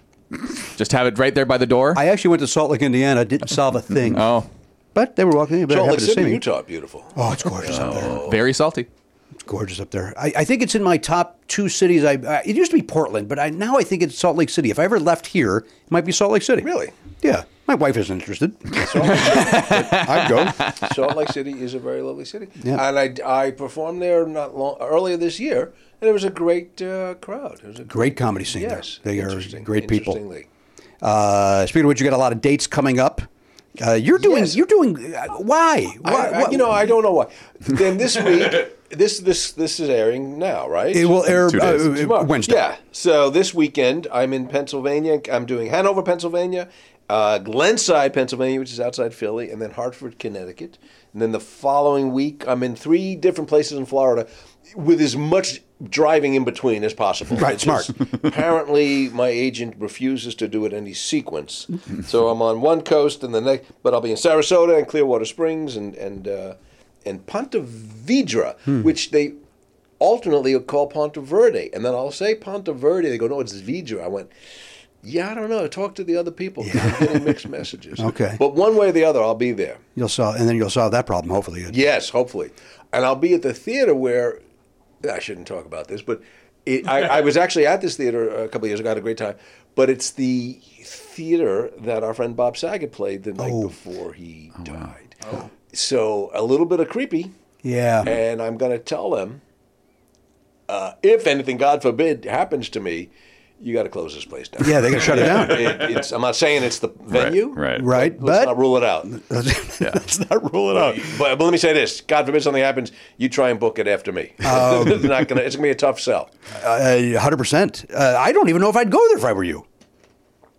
Now you're scaring me. Yeah. All right. Let's take a break. Paul Reiser's here. When we come back, we got Oliver's trivia question. We'll do that. We'll dig in deeper with Paul right after this. Hey, hiring's hard. So hard. So ZipRecruiter's there to make it easy. So easy. That a boy, Matt. You did exactly what I was hoping for. We don't plan these, folks. We don't script these out. We sit down. We go, hey, let's do a ZipRecruiter ad, and then I just say something, and then Matt responds, and it's very never enough funny. Very brand. organic. Very organic. We both turned into James Austin Johnson doing Trump. Very organic. They're talking about organic. Hey, see why 4 out of 5 employers who post on ZipRecruiter get a quality candidate within the first day. That's 24 hours. Amp up your hiring performance with ZipRecruiter and find the best fast. Go to this exclusive web address right now to try ZipRecruiter for free. ZipRecruiter.com/Pardo. Once again, that is ZipRecruiter.com/Pardo. Look, we haven't had to hire anybody in a long time, but I know there's people out there that have a small business and they do. Yes. And look, I don't want to do that job. If you wanted to work, you would go work as a headhunter if you cared, if you enjoyed hiring people for, that was your passion. It's not mine. It's not mine either. So my passion's the opera. Obviously, we all know that. Okay, just want to make sure. From longtime listeners know that you love the opera. I want to make sure that everybody's reminded of it. So just leave it to the professionals at ZipRecruiter. Let them do it. Let their technology help you so that you don't have to waste your time finding great candidates. That's exactly right. By the way, we have tickets for the opera coming up. I'm going to hire somebody to go in my place. That is my passion. My passion for the opera is to avoid it. Yeah.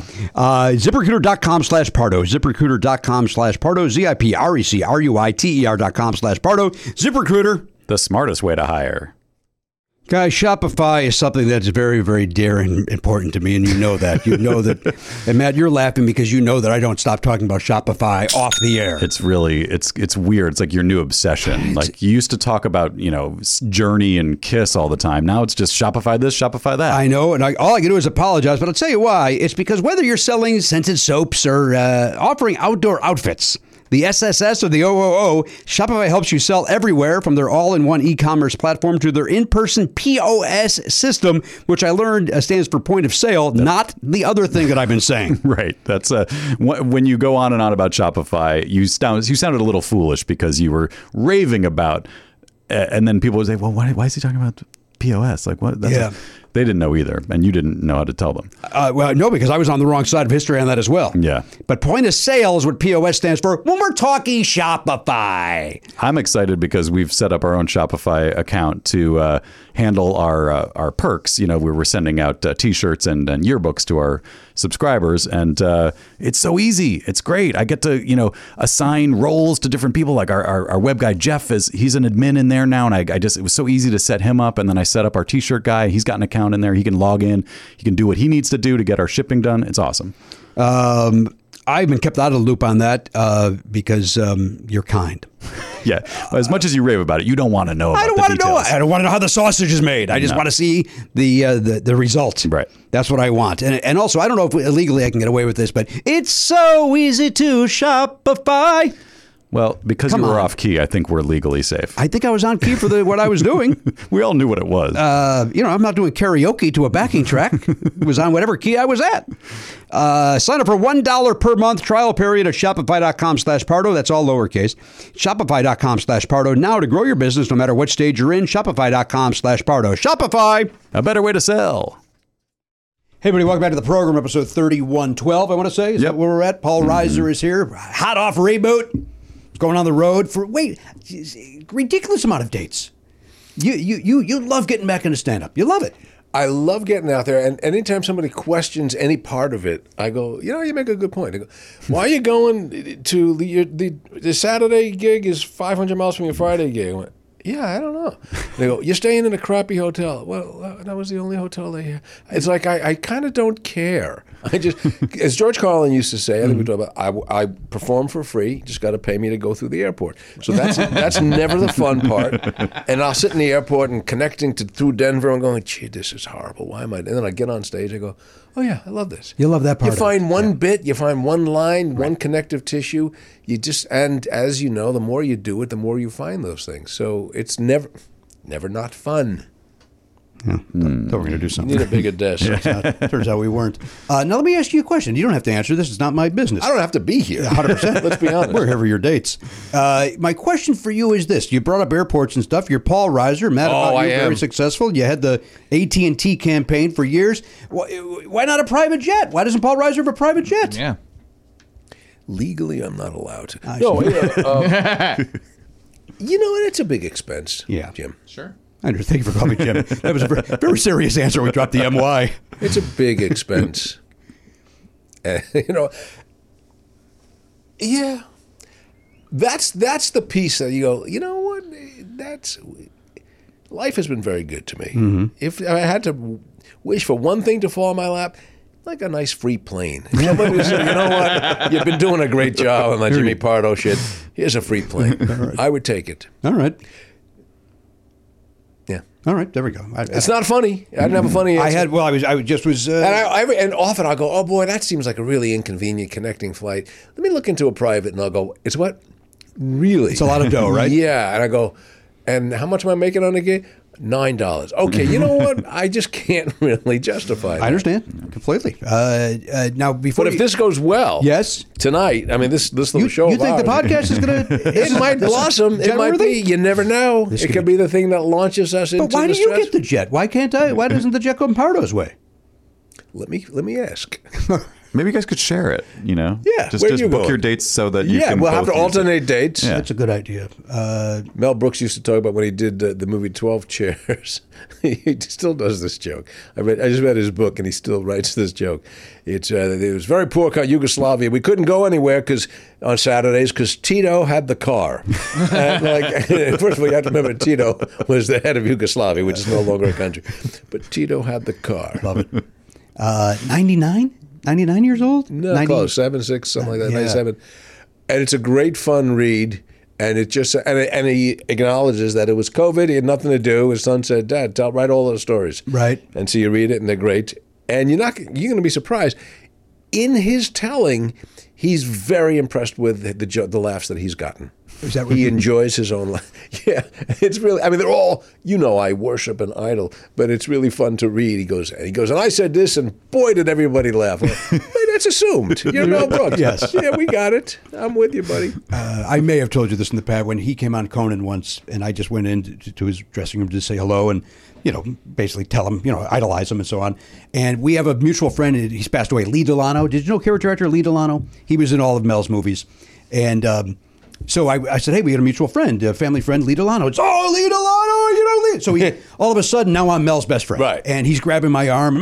Lee, we went to Lee. We saw, and it was before Sid passed away, Sid Caesar. And he's like, I just saw him. We were over at Sid's. Have you been to Sid's? I'm like, I'm not going to Sid's, Mel, but thank you very much.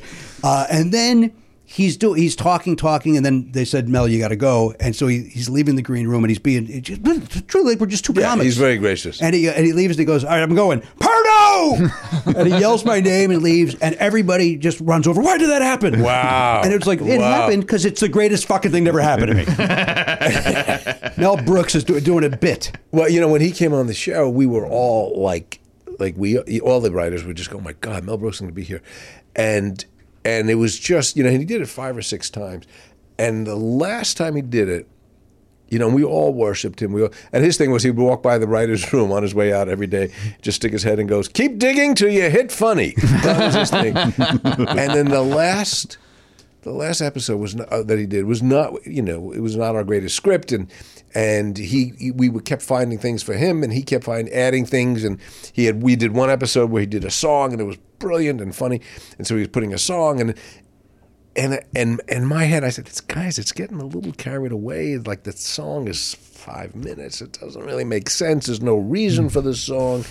And everyone goes, "You talk to him." And like, well, and so I talked to our exec producer. I said to our music guy, and music guy goes, "Yeah, I think Mel likes it. You got to talk to him." So I went over, and as gingerly, and you know, and unabashedly, I worship him and I love him to be.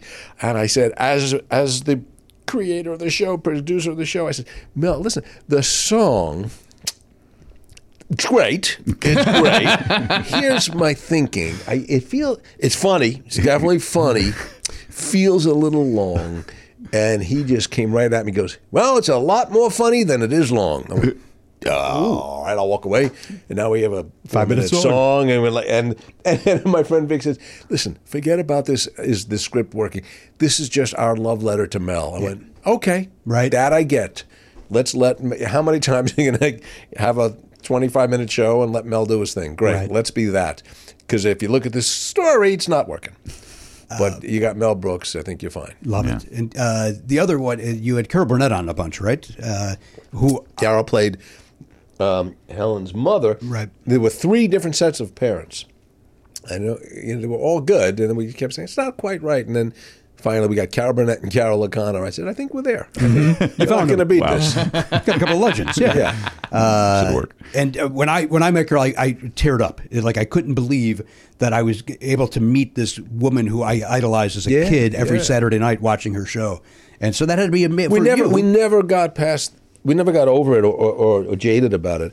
I mean, that show specifically, I remember we did one episode where we're in a cramped little RV because Carol O'Connor wanted to go cross country in an RV, and Carol Burnett was being dragged with him, didn't want to go, but she's a dutiful wife. She's going, and she's giving us the tour, and we're in this cramped little table, and she's giving us the, quote, tour. And so we're sitting tight, and then Helen and I just look across each other going, we're sitting with Carol Burnett and Carol fucking O'Connor. And we just, and she was a real, I don't say student, but a fan of, she grew up idolizing the same people. And, one of the great things about Helen Hunt is that she knew Mel Brooks, Carl Reiner records by heart. She knew David Steinberg records by heart. It's like, oh, that's okay. That's exactly who. It's almost like I your would character on Mr. Saturday Night. It's like, yes, exactly. But she came to it naturally, as opposed to Mr. Saturday Night. They had go learn the Ritz Brothers, right? But yeah, so it was never.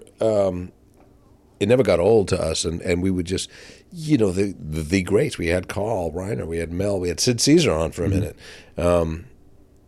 You mentioned Jerry Lewis earlier. Did you work with Jerry? Jerry Lewis was on season 1 of the show. And that was a perfect example. We had a horrible script, and it was just terrible, and I was embarrassed that we had a table read of this really crappy script.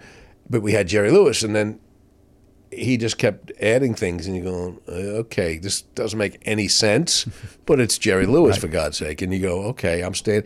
And there was a thing, and and he's so Jerry Lewis. And there was a thing where we came up with a reason for him to say lady, nice lady, to Helen.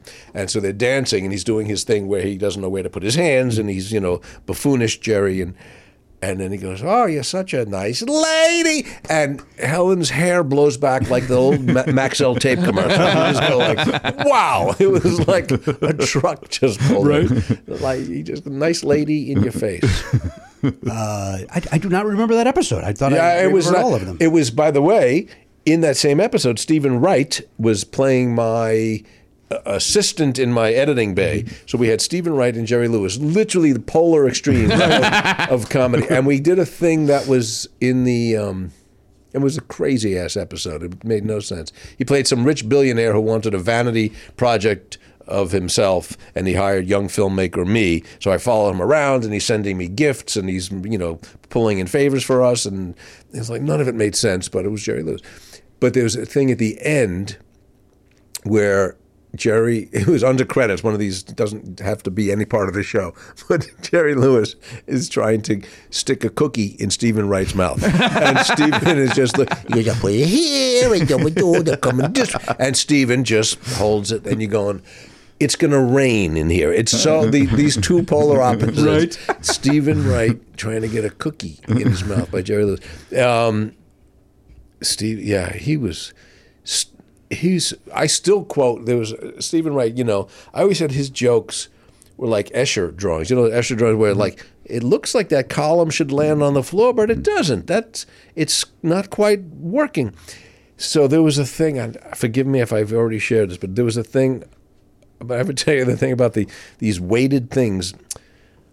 Okay, on the show, we had these big sound, big booms on these rolling stands. And on the stands were these like 6-inch by 6-inch cubic weights, counterweights, that were ridiculously heavy. That you look at it and you go, well, how heavy could something that big be? And you go, oh my God, it's like lifting a truck, but it fits in your hand. And so it became a thing with me that every time I go, come here, you're not going to believe how heavy that is. And people go, oh my God, it's really heavy. And I said, isn't that crazy how heavy that is? It's kind of not even possible.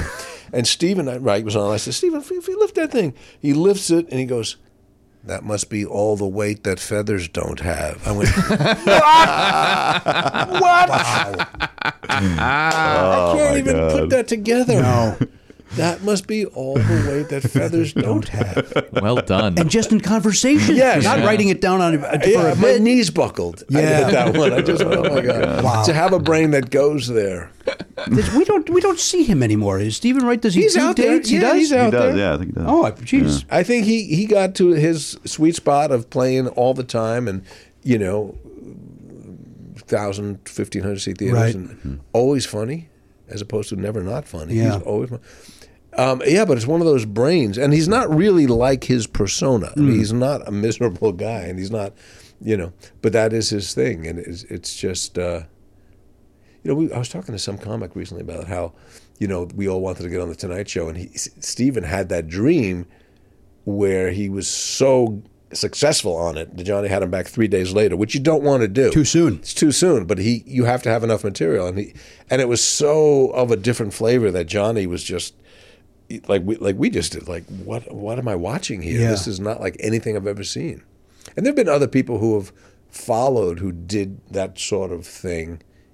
Mitch Hedberg was great. Wasn't quite the same. It was almost more personality. Mm-hmm. But and then it's kind of at the same time, Emo Phillips, kind of the same way. Emo kind of, and in a way, Dimitri Martin is sort of, but it's much more accessible the way he does it. Mm-hmm. But Stephen would just his thing is he just comes up with things that, and I always wondered how he organizes a set, because you have 1,000 different marbles. Yeah. String those together. Like, how do you remember that? How do you remember it? How do you organize it? And I don't know. He was my first, when I snuck in. I was underage, and Stephen Wright was the first live stand-up I saw. Where? At Who's on First in, I don't know the city. It's a suburb of Chicago. Tim Cavanaugh was the opening act, who was a guitar act, and a good one. And Stephen was also a guitar act, so it was a weird... Stephen was a guitar act? Yeah, he did nothing but one-liners, and in the last 10 minutes, he did a couple of songs. Really? To fill the time. Because remember, he was headlining too soon. I did not know that at the time. I know it now. But he got that fame, and so he went from feature act to headliner too soon because he had to. And so he brought out the guitar. And I never knew that. So funny. And the guitar didn't work because we had just seen Tim Cavanaugh do it. And we didn't want it because we wanted more one-liners. Right. But he was great, and, we left there going, geez, that was terrific. And then, so it was my first one. And then the album came out, The Pony. I Have a Pony? Is that what it's called? Mm-hmm. Something. I think it's My Little Pony. Doesn't he star in My Little Pony? She has to star in My Little Something Pony. with a pony. That's it.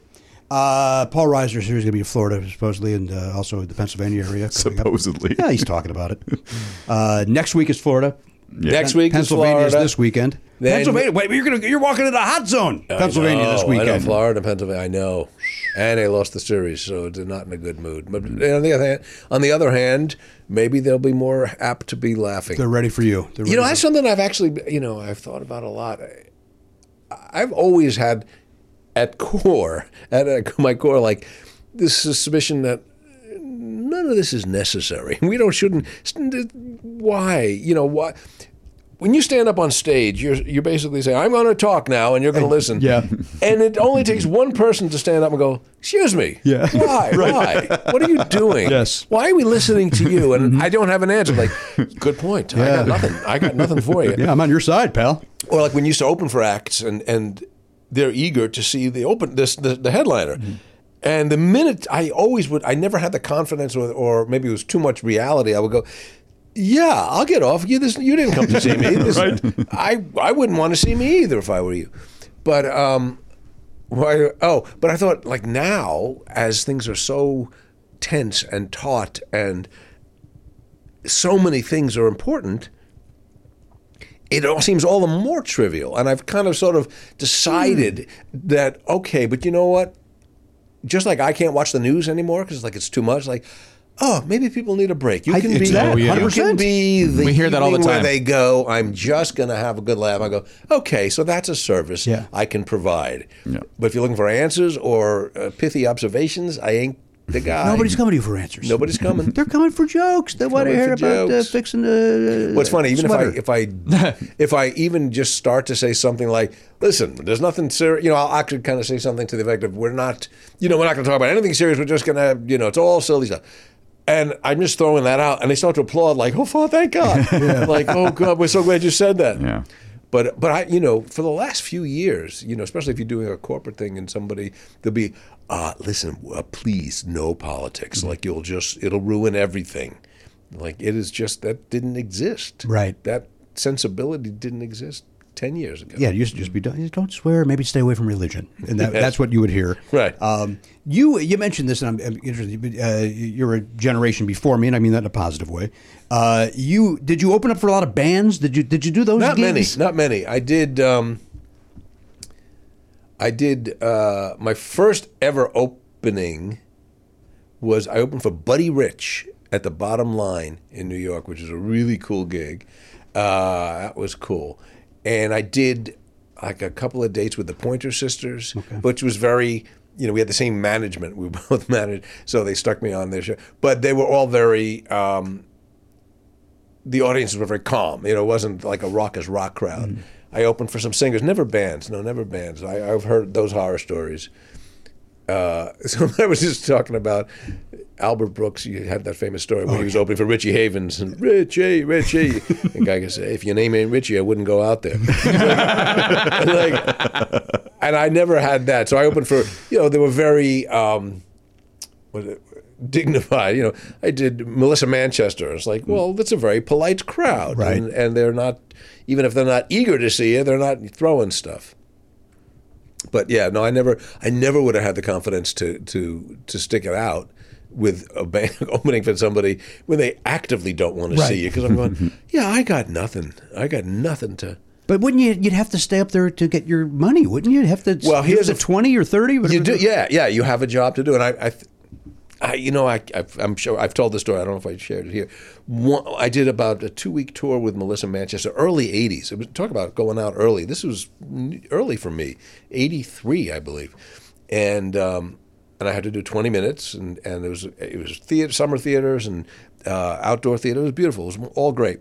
And then we came to the Concord in the Catskills, which was notoriously tough audiences, just older Jews who they've seen it all, and the legend is that they brag about. Joan Rivers used to talk about the audiences brag about who they walked out on. You walked out on Buddy Hackett. I walked out on Alan King. It's like, they're just horrible. So before the show, Melissa Manchester says to me, "Listen, it's going great, and I love you. Just know that tonight might be a little tough." I said, "No, these are my people. We'll be fine." She said, "No, she said the guy last year left the stage crying." Oh, Jesus! And I said, "No, I think I'm going to be fine. I'm going to be fine. These are my people." And I get out there, and you just know in a minute, it's, this is bad.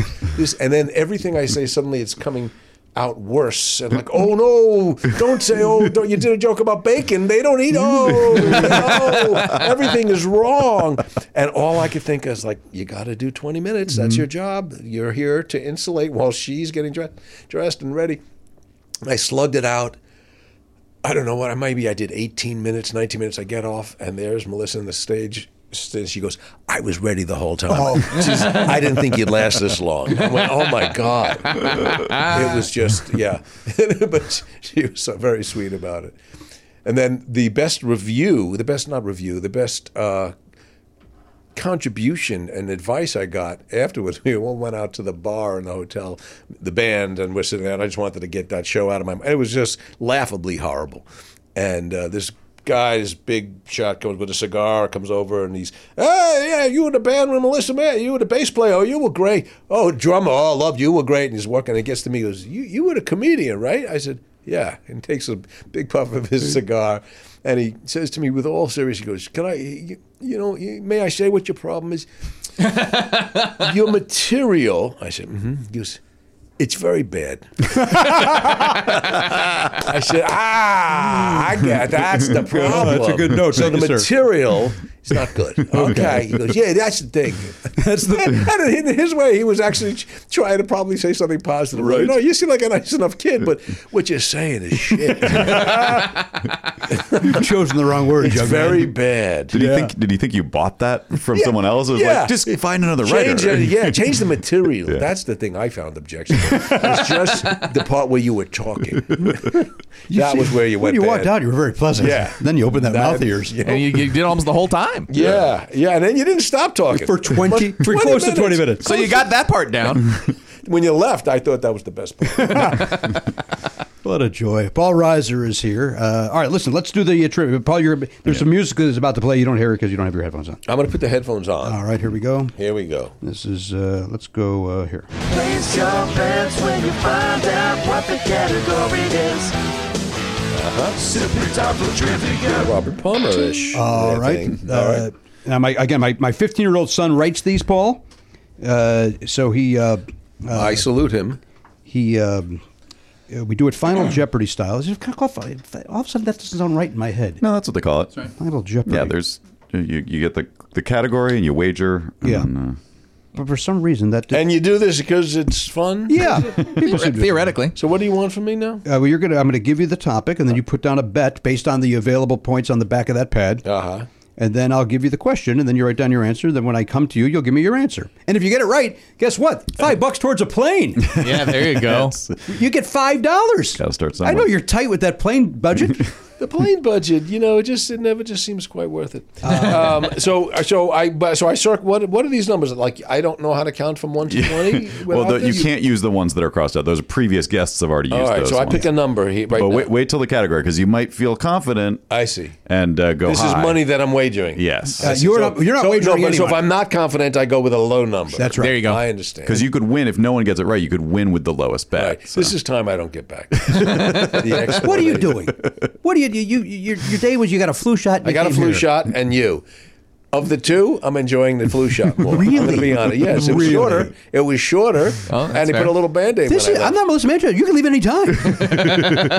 you don't have to do your full time here. And we might have Band-Aids if that's what's the difference. That's true. Is your arm hurting at all? No. Did you get the booster and the flu at the same time? No, just the flu. Just I the was flu. told that you shouldn't do that. Although some people say yes. He got it both. I did them And both. so did you. I've They both got it. every single It time. feels I've like a done lot of information for your body to process. Yeah, I don't know if it was the right idea, but it was good to know. Like, okay, yeah, it's not my imagination. The COVID shot does hurt a lot more. You could wait. You could A/B Really? it. Yeah. Did you get sick from the?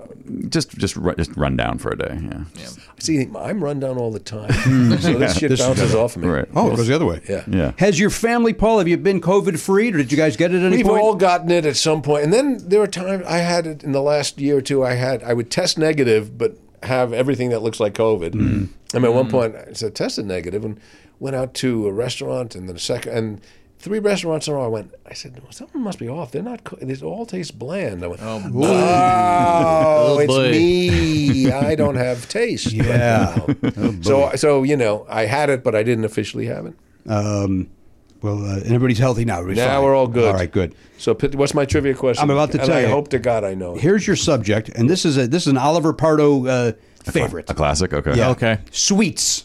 Oh. Sweets. SWE or SWEET. Okay, as opposed to a Sweat, not sweats. No, as opposed to a suite in a hotel. Correct, not Yes. SUI. Yeah, that would be a little highbrow. SWEETS, sweets. My son does seem to do a lot of food and candy. It's true. Questions. That's what he's interested in. Thank God. He is not interested in that. Yeah, that's true. He's not a big sweet tooth, is he? He is not a big sweet tooth. No. I gotta. He loves the popping corn. Yeah. He loves the popping. You know what? What does he want to know from me? I'm about to tell you. There we go. I'm writing down my bet. Oh, I got to call. Hang on, I can't tell you yet. I got to call the young intern. Oh, right. And Do you want to just text him what the category is? Yeah, that's easier, right? He's supposed to be here, Paul, and he's not. And Why is that? Why is he not here? it is the most convoluted. We don't even understand it ourselves, but it's a nightmare. I don't know if he wanted to. Well, maybe he'll talk about it when he comes back. But Yeah. I'll let You him know, tell I the never story. thought of this or Yes? noticed this, but in looking at all these photos of you around the room, you could have been the youngest Smother brothers. You think I could have been? We You could have looked like trio. a young Tommy Smothers. Yeah, I see it. Jeez, well, thank you. He was a Sure. handsome man. Mom always liked him best. nothing No, but- Mom no- liked Dickie best. No, yeah, looks very. You look actually like a hybrid of the two brothers there. Thank you. Sure. You're friendly with those gentlemen, right? Yes, I've met Tom. I haven't met Dickie. Wait, what? You've never met Dickie? I don't believe I've met Dick. You were at the comedy store at the anniversary show. I was there. I didn't meet him. I saw the show. I was there as well. As was Penny I remember who? Penny Marshall was there. Yes, and I remember crying, laughing at Tommy's yo-yo. I went, "How can you yo-yo funny? Just wildly skilled, but like to do it funny." I went, "That is a funny guy." Yeah. when you can make a yo-yo be funny.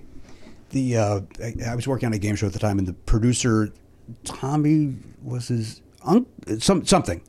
So I went back and spent some time with Tommy and Dick, and it was terrific. We were working on a show. We were I was working on a show with Tommy. It was got to be 15, 20 years ago, trying to do a story about their whole legal Supreme Court fight, and never went anywhere. I think we developed it for Showtime, and it didn't go. Yeah. But it was really interesting, and like he really took on the powers that be. I mean, they were Right. great. I don't think I recognized that as a kid. I go, oh, the George Harrison's on it, and Pete Seeger's on it, and there's a lot of politicals on it. But I didn't realize how deliberate that was, and how much he was really counterculturing. I mean, they were huge. and not caring in retrospect, like going, you know Well, what? willing to risk it all. Willing to risk it is what- yeah. he did care. But it was Tommy. I think Dickie would have been very happy. Can we just do Just our be show? a clown, yeah. All right, listen, I don't have an answer. Oh, yes, okay, he's in. All right, so here's the question. Yes, All right. Can't wait. I'm so excited. Let me get my glasses on so I can read it properly. All right, here we go. The question is, what famous artist designed the logo to the lollipop company Chupa Chups? What now? Now, follow up. What the hell's that? What's Any a of those- Chupa Chup? What's a Chupa Chup? No idea. It sounds like it's some sort of a lollipop. Is that what you said? Well, yeah, it's a lollipop company. Chupa Chup. I think we've all seen them. I don't know that one. I don't know that that's What true. famous artist designed the logo to this company we've never famous heard of? artist, like I mean, artist. No, I should tell you this. Shot in the dark here. Can we look up what a Chucha Pup thing looks like? Oh, I mean, normally we don't look things we up, don't but look things No, up. I don't want. But this But that is, almost seems fair, doesn't it? because none of us know. All right, I've already answered, so I will because I won't change my answer. I will Google it Yeah. so we can look at a photo. and it just, wasn't Da Vinci, just in case. Yeah, you it know, was like like Picasso. I didn't want that. Not Michelangelo. But here's the other question: there aren't How that do you many spell it? famous artists. That's the other thing. I don't. It's CHUPA, Yeah. CHUPS. You know, standard spelling. Chupa Chups. Chupa Chups. Chupa Cups. What? Images. And maybe we can glean it. I mean, I don't. I mean, I've written down an answer Wait a as second, well. Oliver came up with this because he knows the answer. I don't think I've ever seen this. I don't know why he. That's what it looks like. Yes, I've seen those. Let me see. So who would? But I don't know. I'm not smart enough to know A famous artist. the artist. All My answer sucks. right, so I'm going to take a. You know what? I'm going to stick with my answer. I'm going to go with my answer because I only Wait a minute. Now you guys do get to answer based on that information. I Yes. didn't. No, I already had to. No, I don't. That didn't tell me. It's not anything. going to solve it. It's But not I gonna know be it's at all. not. It's not Matisse. You're right. It's not. You're not talking about French. I'm texting Impressionists. Gary. I'm going to scan. Do I write down my answer? Yeah, My write it guess? down. Write it down in that little box there where it says to put the answer down. That page cannot be more self-explanatory. But I know you have a tough time with instructions. I don't read the instructions. I need somebody. You want to get her on the blower and have her walk you through the paper? I'm so tired of you, Jimmy. Can I say that? Fair. Very fair. I got a flu shot. I'm not feeling well, and then all Then this this. bullshit then hits me with the plane. Why don't you take a plane? A big guy like you, take your own jet. I meant it in the complimentary. You took it as a negative, and I don't know why. I do kind of wonder though with the planes. Like we know that the regular planes are twice as much now to go anywhere, right? Planes are very expensive. I wonder if the jet is all. I mean, I would assume the jet must be twice as much as well. But I mean, the private jet and the but- fuel must be because regular gas is expensive. Well, so- we did that One thing to presumes, Oakland once. yeah. That was it Jet X or whatever out of Burbank. Yeah. That's the greatest thing ever. Yeah, that was yeah. the greatest. Yeah, it was great. Because that's not anymore. It's almost cheaper than a regular plane. Yeah. And you're going, it's kind of like a private plane where some strangers will be coming with you. Yeah, and I'm okay with that. Yeah, and Yeah. you don't have to go through the regular terminal, which is Oh, nice. that's It's right there. Great. Yeah, why don't Right they do that there. to Chicago or somewhere? But I could be more convenient for me. They used to have a plane in the 80s, like early up to the 90s, middle 80s to the late 80s, called MGM Grand. Oh, That- yeah. It was the worst moneymaker, didn't do well at all. But it was like maybe 30 seats on a huge jumbo jet, and it had like booths, like little compartments, like a train, and they had it was, and the handful of times that I flew on that, it was always somebody ridiculously famous. You go, there's Miles Davis, there's Danny Kaye. I'm on a plane with Danny Kaye. Wow. And Betty Davis. I was on. Wait, what? I was on a plane behind Betty Davis. She had her own compartment. This is how long ago? I don't know when she died, but this would have I guess late 80s. She had her own little compartment with the curtains closed, and she was smoking. And you would just see, I'm seeing glass with smoke. And she was on her way to Paris, and if I'm not mistaken, she died in Paris. So I was the last. You last person to see I was her. the last one to see Wow. her. She didn't look well. Oh boy, you've seen that clip of Martin Short doing his Yes. impression on the Carson, and she doesn't get the. Yeah. it's so wonderful. That's great. It's great. All right, so who it is? All right, who here is we it? go. So everybody's got their answer in. Yeah. You got to call. Oh, did you text Karen the question? I did text him the question, and now I guess I'll call him. Yeah. All right, here we go. Let me call him. Wait, you calling Oliver? No, Oliver's at school. We're going to call the intern I'm gonna call because the he, intern. he Oh, has, the to, intern, he has he- to play the game. We Yeah. can't play the game without him. It's critical. But Oliver came up with a question. Oliver comes up with a question. Every week comes up with a question. Loves doing It's it. such an interesting He's a piece good of kid. trivia. Funny. Hello. Funny. Hey, Garen, how are you? Paul Reiser's here, who seems to have very limited interest in this bit. So we may need to move it along a little quickly. Quickly? We already talked about our love of reboot. We've already talked about I Love a Reboot. Is there anything you want to kiss his ass with? I also love reboot. Good one, Garen. Nailed That boy. I'm happy to talk about Reboot more, by the Sweet. way, as opposed to the lollipop. Just because you're going to get it wrong, it doesn't mean Oh, that of it's- course I'm gonna get it it's wrong. not, We're all gonna get it it's wrong, not worth probably. visiting. Well, Garen, do you want to wait till Thursday to explain to us why you're not here? Why don't we do that? We can do that. That's fine. Everything's fine. Nothing's crazy. It's just, we're all good. You're feeling okay? Paul got the flu shot. Your thoughts on that? Good. Safety first. Yeah, that a boy. I got it too. Yeah, I can't get it for a month because I just had that. I had a medical procedure, Paul, And so, I got to wait 4 weeks before I can get the shot, the flu and the booster. Yeah. well, it's good that they told you that. It's good that I asked because I was like, "Hey, when can I get it?" He goes, "Oh, I'm glad you asked. You got to wait Oh, 4 geez, weeks." yeah. Because I would have went maybe the next day. Yeah. All right, Garen, you got the question right about the lollipop, Yeah, I did. about the chupacabra, whatever the hell it was called, the chupa chups. I've never even heard of it. Yeah, well, you're the fifth person to say that today. Do you have so? What is your guess? I'm going to make a really ridiculous, insane guess and say Frida Kahlo. I almost came up I with like that guess too because it sounds like it's Mexican. I That's a thought- good Oh, that's guess. interesting. Yeah. That's a good guess. And one of the few famous artists. Yeah. All right, I'm going to let you go, Garen, and then do me a favor, text me your bet. You got it. All right. Listen, again, I don't know what you're up to, but be safe, be well, and then be here Thursday because this is your job. You Be got well, it. I be will here. We just gave you a raise, and the very first time after the raise is the day you miss. I know. I know. It's an embarrassment to me. I look like a fool. In front of Paul Reiser. In front of me. Paul Reiser. Every minute we're not talking about Reboot, I'm losing He's money. from The Marrying Man. In front of The Marrying Man, you're embarrassing us. Paul Reiser, Garen. Alien Zone, Paul Marrying Reiser. Man. Come on.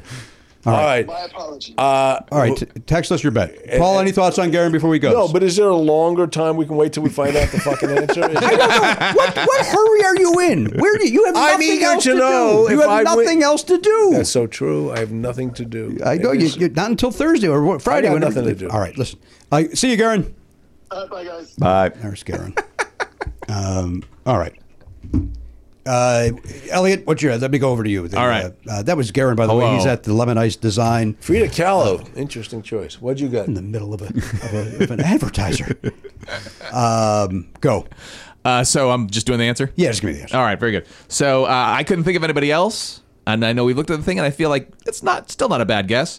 I'm going with Andy Warhol. Yeah, but it doesn't look like his work. It doesn't, but every artist, It doesn't not look like his work. Right. Yeah, it could be. If you told him it was him, he would go. Speaking of Andy Warhol, did anybody here watch the Weird Al movie? Did not yet. I haven't watched it yet. you watch the It's Weird on deck. I've heard it's great. It's wonderful. Cool. Yep. It's nothing but laughs. Oh, that's it's fantastic. ridiculously stupid and fun. Yep. Wow. And we, the three of us, Danielle, Oliver, and I, loved it. Great. Really great. Andy Warhol plays in it. Conan O'Brien plays Andy Warhol. Great. And is Conan's my friend, but maybe not the best actor. And he's ridiculous. Yeah. And emo is Salvador Dali. Nice. And it's a stupid scene, but on purpose. Right. It's really fun. And of course, Al's the nicest human being in the world. Yes, so he is. we wish him the best of luck on all of his new parodies. We go to you next, Oh, we do? Matt Belknap. Okay. What do you got? Well, I went a crazy different direction. I said Andy Warhol. Oh, boy. Yeah. Because that's literally the first name that popped in my head. And I'm like, I don't know. He made pop art, so. Yeah. And how many famous artists would your son know? I think he would know. You know what? I'm going to tell you something. After now just watching that Weird Al thing and him seeing Oh, boy. Andy Warhol being a part of it, there's no doubt in my mind that's the answer. Could be. Andy Warhol. Yeah. What did you say? I said Peter Max. No, I don't. Okay. I don't know who that That's is. good guess. Peter too. Max was in the 60s, Beatlesy, light, flowery, power. It's also not a bad. Did he have something to do with Yellow Submarine? Did he do that art? If he didn't, his If he stuff didn't, looks like that was that. his stuff, Yeah. Standard spelling on Max with the M-A-X. Yeah, wide, those big wide flower ties Right. and all that kind of stuff. Super colorful. What did you say? You said Andy Warhol. No, I did not. Mind your business. I panicked because I thought of Andy Warhol and I went, well, it's not Andy Warhol. I ruled him out for reasons I don't understand. And then I wrote this down, which is not a good answer. Phil Hartman. Remember Phil Hartman did some record albums? He did, Did some, yeah. did some album art for Poco and some other bands. Phil Hartman, the comic? Yeah. That would make this a trick question, wouldn't it? Because Yeah. So I know it's not Phil Hartman, but admittedly I locked crazy up. if it were true. Yeah. All right, so what's the answer? I'm about to tell you. It's exciting. Here we go. Let's find out together. It's exciting. Then we got to take a second break. Yeah. Then we'll come back, and that will allow us to Paul Reiser talk more about Reboot. And over there with that Michael Key. I'm also curious. Knoxville. I've grew up watching Beverly Hills Cop movies. I know they're doing a new one. You're part of it, right? Have you shot that yet? Oh, you're in it. Okay. Well, we'll talk about that. Let's get the He answer. doesn't make one without me. He's not crazy. You think you're the glue? What's he going to do without me? When does that come out? Does that come out summer of 2023? They're still shooting it. They're shooting it August into December. Wow. It's 4? Beverly Hills Cop 4, I guess would be. Is it 4? I was not in number 3. You weren't in 3. You just said they don't make one without you. And you saw what happened to it. Didn't do it. Right. Is that the one at the amusement park? Yeah. That one? All right, here. Let me go to the. Okay. I mean, there's a scene in it. Isn't there a scene where There's a scene. It's not. what, Judge Reinhold Yeah. and John Ash? is They're John they're Ashton? hanging from a Ashton. Ferris wheel or something. Yeah. Yeah, those big things. That they probably couldn't do now for insurance reasons, but. The spinner thing. Yeah, you'd go up there and you'd be literally, Yeah. 200 feet in the air and just go in a circle and go, oh, look, there's the roller coaster from this angle. But we waited in line to do it. All right, here's your answer. Okay. I'm pissed off. Andy Warhol? Salvador Dali. So it was from. it was that. It was inspired. It just by wasn't that. the right one. Really? He was approached by the company in 1969. He also suggested that the logo be at the top of the lollipop package instead of on the side so that his artwork would be fully intact and fully visible. And that makes sense because wasn't Dolly Spanish? He was Spanish. He was Spanish. So Yeah. it is probably that It mustache. works. Mm-hmm. Salvador Dali. God, if I just would have. God damn it. Apply yourself. Had you put some thought into But it. I wouldn't have liked that. The fact that you would have known because you would have gone, oh, we just watched that movie and there was. Well, but I still didn't. I know. I even but with I'm still I had mad at information you. didn't have. But don't be mad. I didn't do anything. I'm mad at the alternate timeline in which you got it right for that reason. But I got it wrong. You have to understand that. And here's the thing: even if you had gone with that, you still would have gotten it wrong because you would have, like us, said Andy You would have Warhol. said Andy Warhol. I would for have said that, Andy right, Warhol. Yeah. I would not have ever thought it was Salvador Dali, mainly because I don't know what era he was an artist in. I would have guessed Well, he the must have 1800s. he must have been a very old man at that point, right? I mean, wasn't he around in No, the I think 20s and 30s? Yeah, I think he died in the 30s and 70s. Who's the gentleman? Is it him? I don't know the world. Got the crazy mustache. Yeah, I know who he is. Yeah. But who did the melting clocks? That's Yeah, that's Salvador Dali. Dali. Yeah. That's who I wanted to guess. Surrealist. Salvador Yeah. Dali. All right. Well, all right. So now the bets come into play. Yeah, but let me get Garen's. Garen's is 2. Oh shit. Oh, shit. Oh yeah, Jesus. What do you got? 8. 8. Matt? 9. Paul? 4. Ooh. And Jimmy Pardo. Well, I went because I know a lot about candies. I went with 18, Oh, and it bit me in the ass. So, Garen wins with 2. Any other week, you would have won with 4. Oh, you could have left her with $5. Could have rubbed your flu shot with that. Let's put that towards the plane. Yeah, could have helped you out. Instead, the guy we just gave a raise to, we just gave another $5 on a day he doesn't come to work. Yeah. That doesn't seem right at all. sending the wrong message. Kind of I mean, feels it's not like my place, the but- next lowest one should win, honestly. It kind of feels like we're being taken advantage of. Yeah. We're being made to look the fool by this kid. Yeah, he's laughing all the way to the bank, isn't he? It sure is. $5 at a time. All right, let's take a break. We'll be back. We'll do a couple more minutes with Paul Reiser. All right. And we'll get out of here. All right. Back Reiser. Hey gang, Matt here with some dates for you. Paul is online at Paul Reiser. His website, paulreiser.com, has all of his tour dates. He's in Pennsylvania and Connecticut this weekend, Hanover and Glenside, Pennsylvania, and Hartford, Connecticut.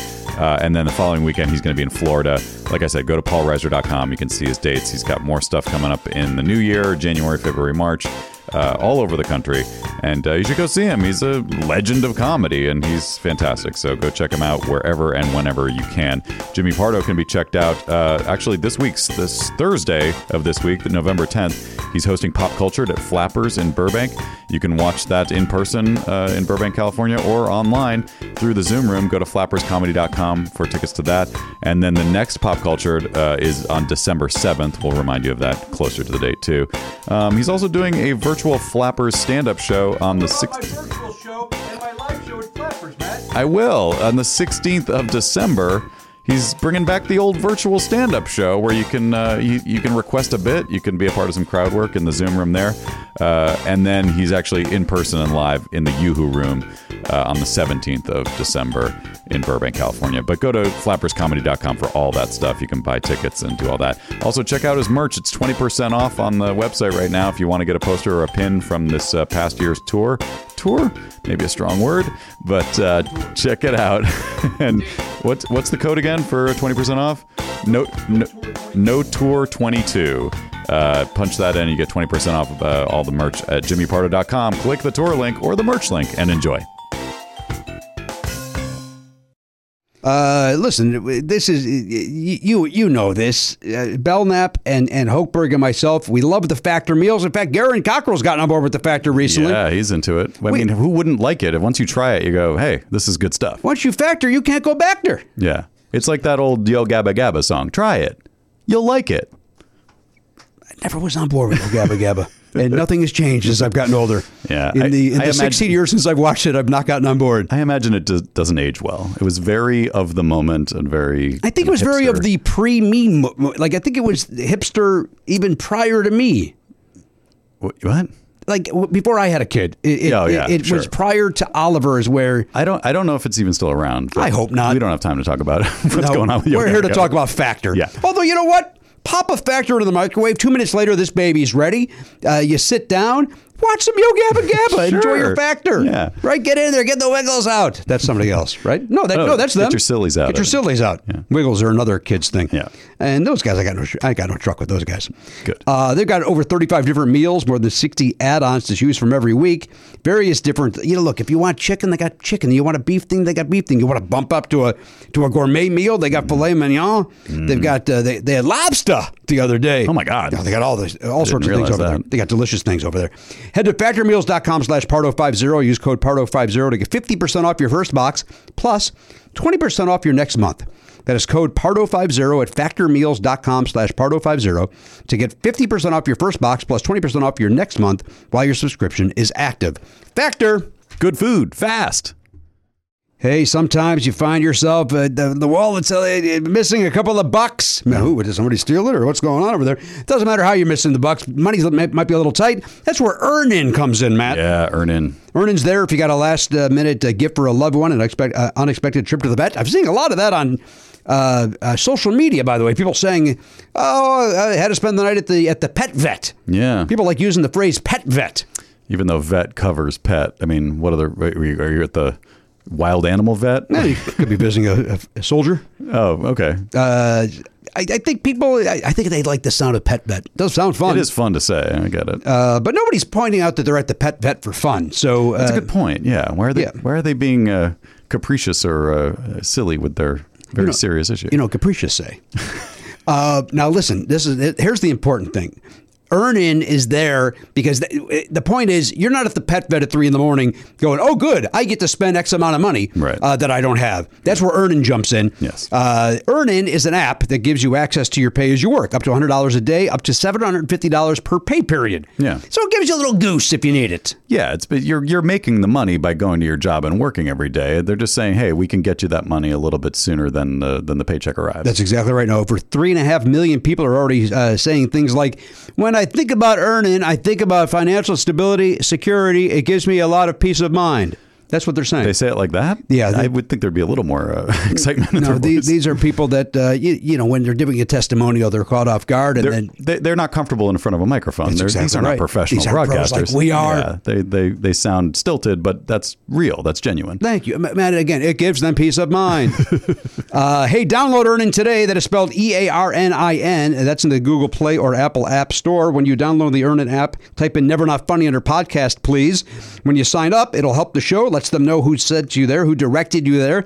Once again, put in Never Not Funny under podcast. Subject to your available earnings, location, daily max, and pay period max. See earnin.com/TOS for details. Earn-In is a financial technology company, not a bank. Bank products are issued by Evolve Bank and Trust, member FDIC. Earn-In. It's your money. Get it now. Hey, everybody, welcome back to the program, episode 3112. 2112 is a Rush album. 3112 is a reboot of a Rush album, and that brings us back to Paul Reiser. Nicely done. Thank you very much. Wow, Use the word segue. reboot. So now, if your lovely audience Yes. would write into Hulu and say, "Hey, we insist you bring this," Is that how it works? No, Right? it does sometimes. You always hear about audience, Right, Gilmore Girls or something. Yeah, they got a thing rolling. I have no idea. Like, I can't imagine a reason that Hulu would not say. It's not like we have 1,000 hit shows. But, you sometimes you get a show and you get a community and you have this, as I said, this creative community and this cast together. It's like, you roll the dice. You're not going to get a bad show. Do 8 more. Yeah. Yeah. Well, we're all disappointed it was only 8. Yeah. We could not believe it was only 8. I love that. I mean, that's a great size. You think so? We thought we like 10. We wanted 10. I could live with 10. Yeah. Let's bump it up too. I can live with 10. But it's, it doesn't commit you to a year. And it's like, and I actually like shows. I think this show should do a few more seasons. But there are many shows that's like, let's do 7 episodes. That's all it is. Right. You don't have to worry about, could it be run for 5 years? Like, that paradigm is no longer the case. I will say your Johnny Carson show was, should have been more. I was going to go the other way. I liked that it kind of was Oh, really? just that. That was a limited series, not intentionally. It was limited. I would have liked more, but we I had also more. I felt it wanted to worked. do more, and it was frustrating. But that was never. I don't think that would ever have been 5 years, 6 years. Mm-hmm. But there were more places to go with it. Yeah. It's like people say, like, I run a nonprofit, but not on purpose. Yeah. It's not doing well. It's like it's limited series. But reboot, it's just, as I was saying before, it's like it's so And the premise, if you tell people, go, I don't want to watch a show about a crappy sitcom. It's like, it's not about the sitcom. It's about these other people. And it's all the things that could have made it not work didn't happen. It's like, it's not too inside baseball. It's not too show businessy. It's just really funny. Yeah. And then if you happen to be in the business, you go, okay, I get that joke. Right. But it's not a requirement. And it has heart in addition to it being which funny. is surprising, which I was surprised by how effective the heart was. But like Johnny Knoxville, who I only knew from Johnny Knoxville, like running up a bull's ass and jumping off a thing. I'm going, this guy must be nuts. And then he's the sweetest guy. And then he's so endearing on camera. It's like, and his character, he plays this guy who's, a comic who's, a lot of drug problems and drinking problems, and he's just trying to get his life in order. And like, he's real, and I don't think he considers himself an actor, but he's great. Yeah, we talked about how it's perfect casting. Perfect, Yeah. and he's just great in it. And as I said, it's a really sweet guy. And Keegan-Michael Key, who's like a 5-10 tool player, like he can do anything, even when he's playing, straight. He's really funny and just powerful. I started rewatching a lot of Key and Peele, and went, wow, he can just do everything, and he's funny all the time. Yeah. My son, by the way, Key and Peele loves him. It's unbelievable. You go back and watch and you realize it's not a big surprise that these guys each became who they became. Right. I mean, those are like little movies and those horror movies. And, I never watched it because I'm a racist, but I'll take your word for it. but then Judy Greer, who's Yes. so funny in this, and Rachel Bloom is really funny, and everybody, and it would really be a shame if it didn't get picked up, because it could go. We all had such a great time, and I remember Steve Levitan, who co-created Modern Family. We were all just really enjoying. We had a premiere party, and he said, "Try and remember how we're feeling tonight when we come back for season 7 and you hate each other." Because that could happen too. Yeah. But I don't need to do 7. I would like to do like another, Two or three, 10, you're good. another 2 or 3. It would be great fun. The young man who's not here, Garen, after the last one aired, came in and said, "Is Paul going to come back for season 2?" Like, so we just assumed there was a season 2. Yeah. And the way that it cliffhung, Yeah. Yes. it looks like you may or may not be back for season 2. Right. Yes. Same with Stranger Things. Is he dead? Is he alive? Yeah. You're in too many of the shows that I like, Paul. And I like to just be by the phone waiting to find out if I'm coming back. Is it possible Reboot is back and you're just not a part of it? Hey, come to They just think didn't of want it. to tell you. You know what? I called them all, and nobody's Nobody's returning, huh? No, That's weird. way. Something's That is- up. What a way to find out. Maybe boy, they have a new phone. Yeah. Yeah, that's what it is. I think a lot of them on the success of the show, they changed their number. Who's the young kid? I don't know. Callum Worthy. I don't recognize him from anything. Yeah. He's done a And he's lot of. great. He actually was a child actor, Okay. and so he really just knows that world. And it wasn't until we did some press that I realized, he really was acting, because he's not that character.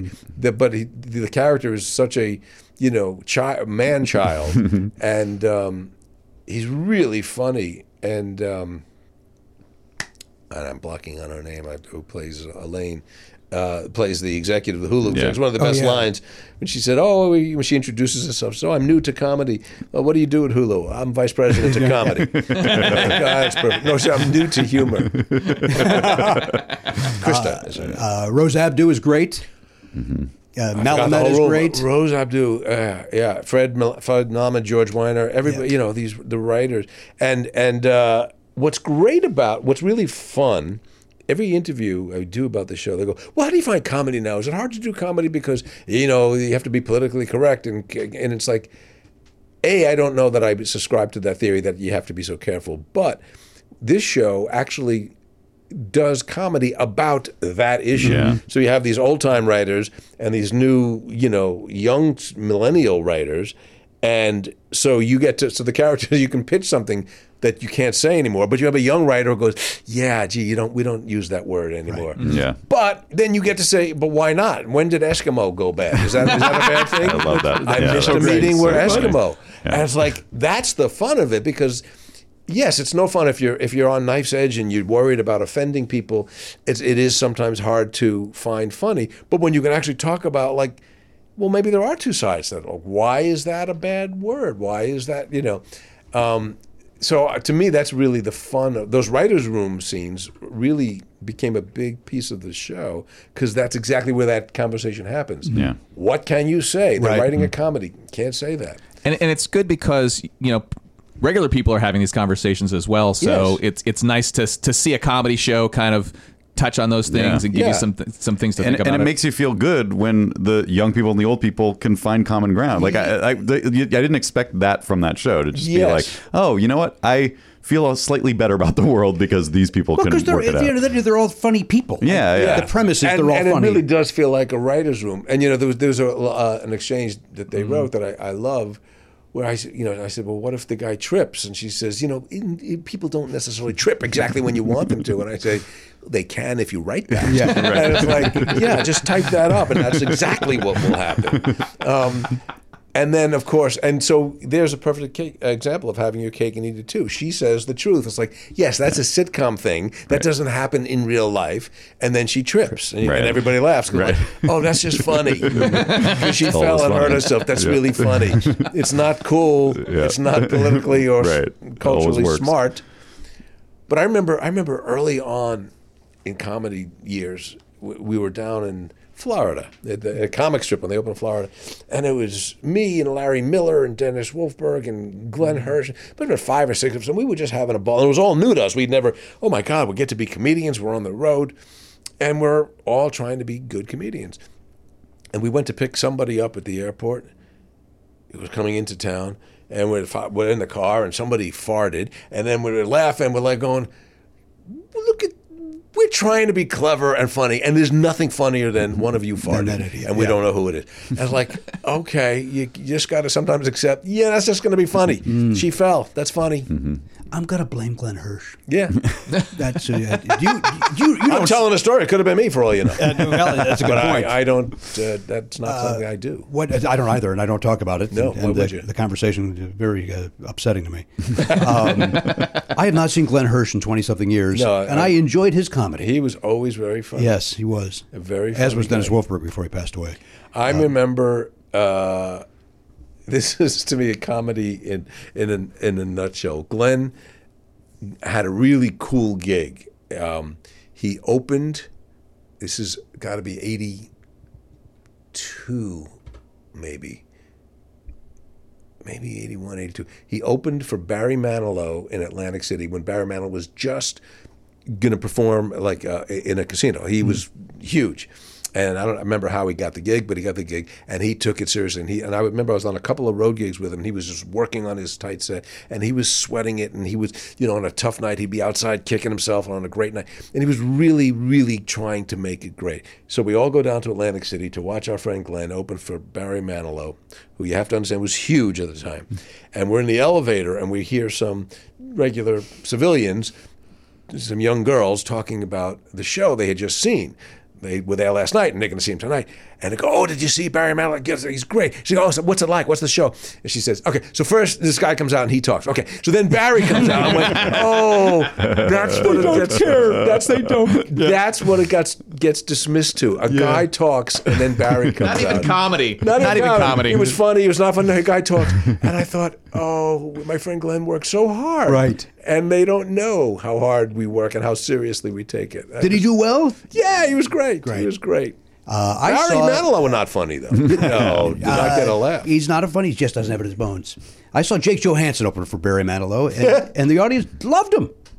Well, he's going to get a nice crowd. Yeah. Well, at the time, it was almost like right now, I don't even know who it would be, but it was new, and he was huge. It was huge. It was such a radio heavy thing, and it was a big deal that he was going to be playing concerts in a casino. But but we were talking before, like those aren't always the greatest gigs. Right. I remember Barry Diamond, very funny guy, who was suddenly opening for the Police. I went, but I don't think the Police need a comic. No. Yeah, that's a really weird move. Who wants Yeah. to see that? God, I bought Barry Diamond's album on vinyl. Oh, really? Never even heard of the guy, but I was so into comedy that I bought it. And, He was a very funny guy. never met him. Don't know. Could walk in right now and I wouldn't know him. You would know him. Is he coming in? He's coming in. What if he started doing the jokes from I wouldn't his remember album? it. I would not Really? remember. I didn't even know he had an album. He had an album at and the Oh, the record store guy knew, because I was a regular at this record store. He's like, a lot of you young guys that want to do comedy, you listen to these these guys you've never heard of, and then you could do their act. So that's good advice.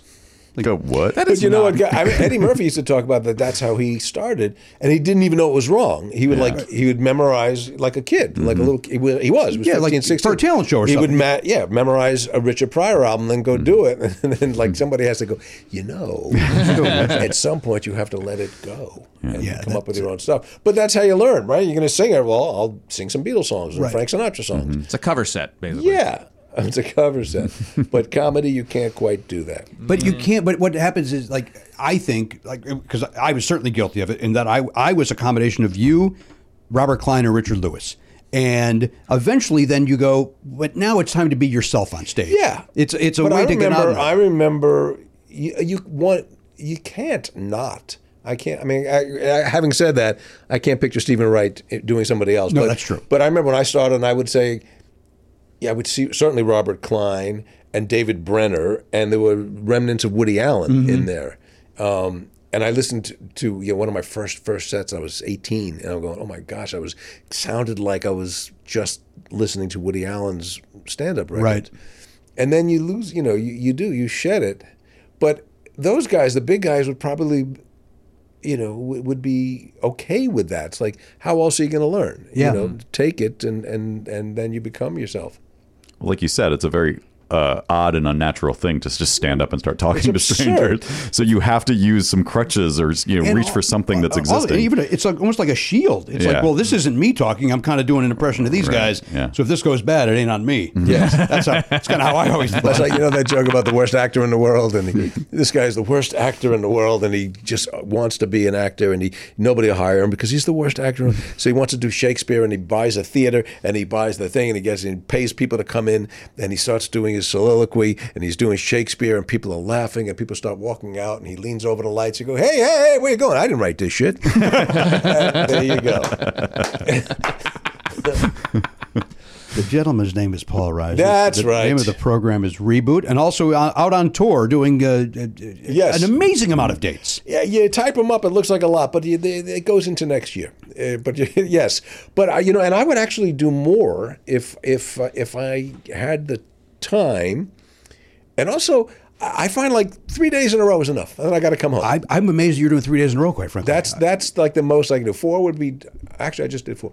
But people go, you're on the road. I go, not on the road, really. I out a little bit, then I'm home. Then I go. But you're going every weekend. It seems like it's a lot. Yeah. But it's fun, and there's no reason to do it.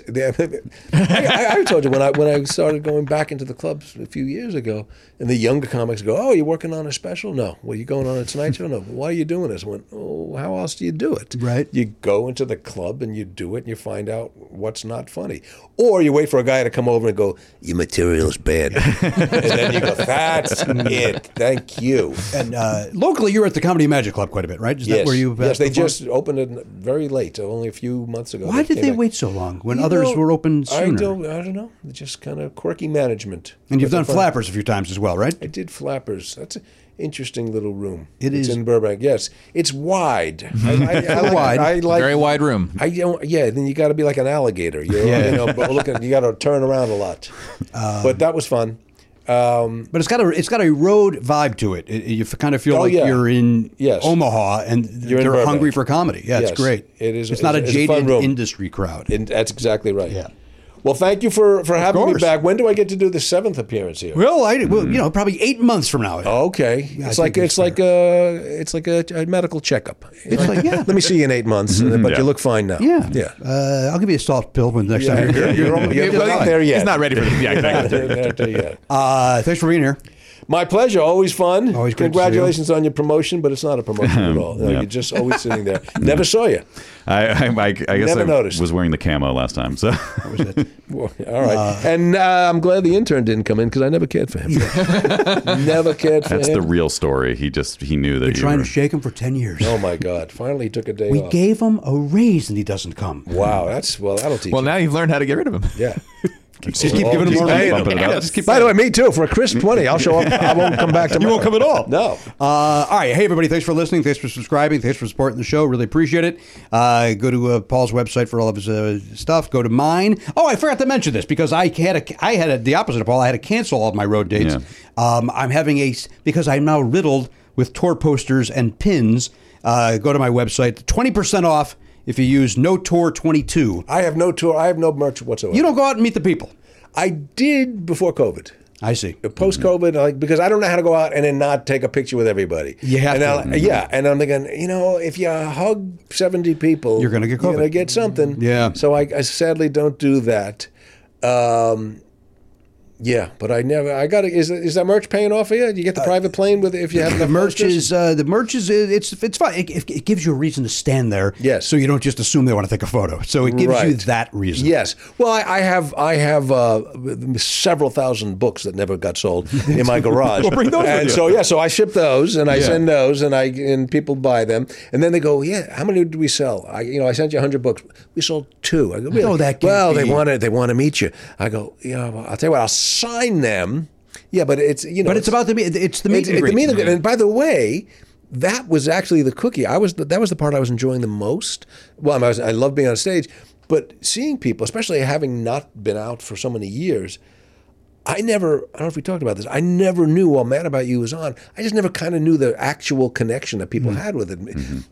We loved that episode. We do that line. We got married to the theme song. It's like I didn't know any of this intensity. And or somebody go, you did a bit in '86, and my wife, we used to laugh. And I go, really? Who knew? Yeah. And so I found it really rewarding. Oh, and then there's always a guy from high school. It's like, oh, you live in Cleveland. Who knew? And so I found that really fun, and I kind of miss that. So if you can make the COVID thing disappear, I'll talk to somebody. Make a call, and then I'll be happy to get out there and mingle Fauci again. on speed dial. Let me talk to the good doctor. Believe it or not, he says you're not ready for it. That's what he says. Wow. Really? Yeah, you're not there yet. Not there yet. No, this is interesting. I just got. We had some plumbing issues at my house last week, and they're on their way there now. All right, we should get over there. There was no reason for them to be coming. Yeah. They fixed it on Saturday. Well, they're going to come break it again. Yeah. All right. So sit tight. Sit down. Holy shit. All right. On behalf of Garen, who's not here. Not here. That's Elliot Hoper, the Hunchman Belknap, our friend Paul Reiser. I'm Jimmy Pardo. We'll see you next time on the podcast. AK-47, gone, not forgotten. Love Never Not Funny? For a second episode every week and video of every episode, plus bonus perks, sign up for a platinum subscription at nevernotfunny.com. Never Not Funny is executive produced by Jimmy Pardo and Matt Belknap. Video production by Elliot Hochberg. Production assistance by Garen Cockrell. Music by Daver and Watch It Burn. Copyright 2022 Never Not Funny, LLC.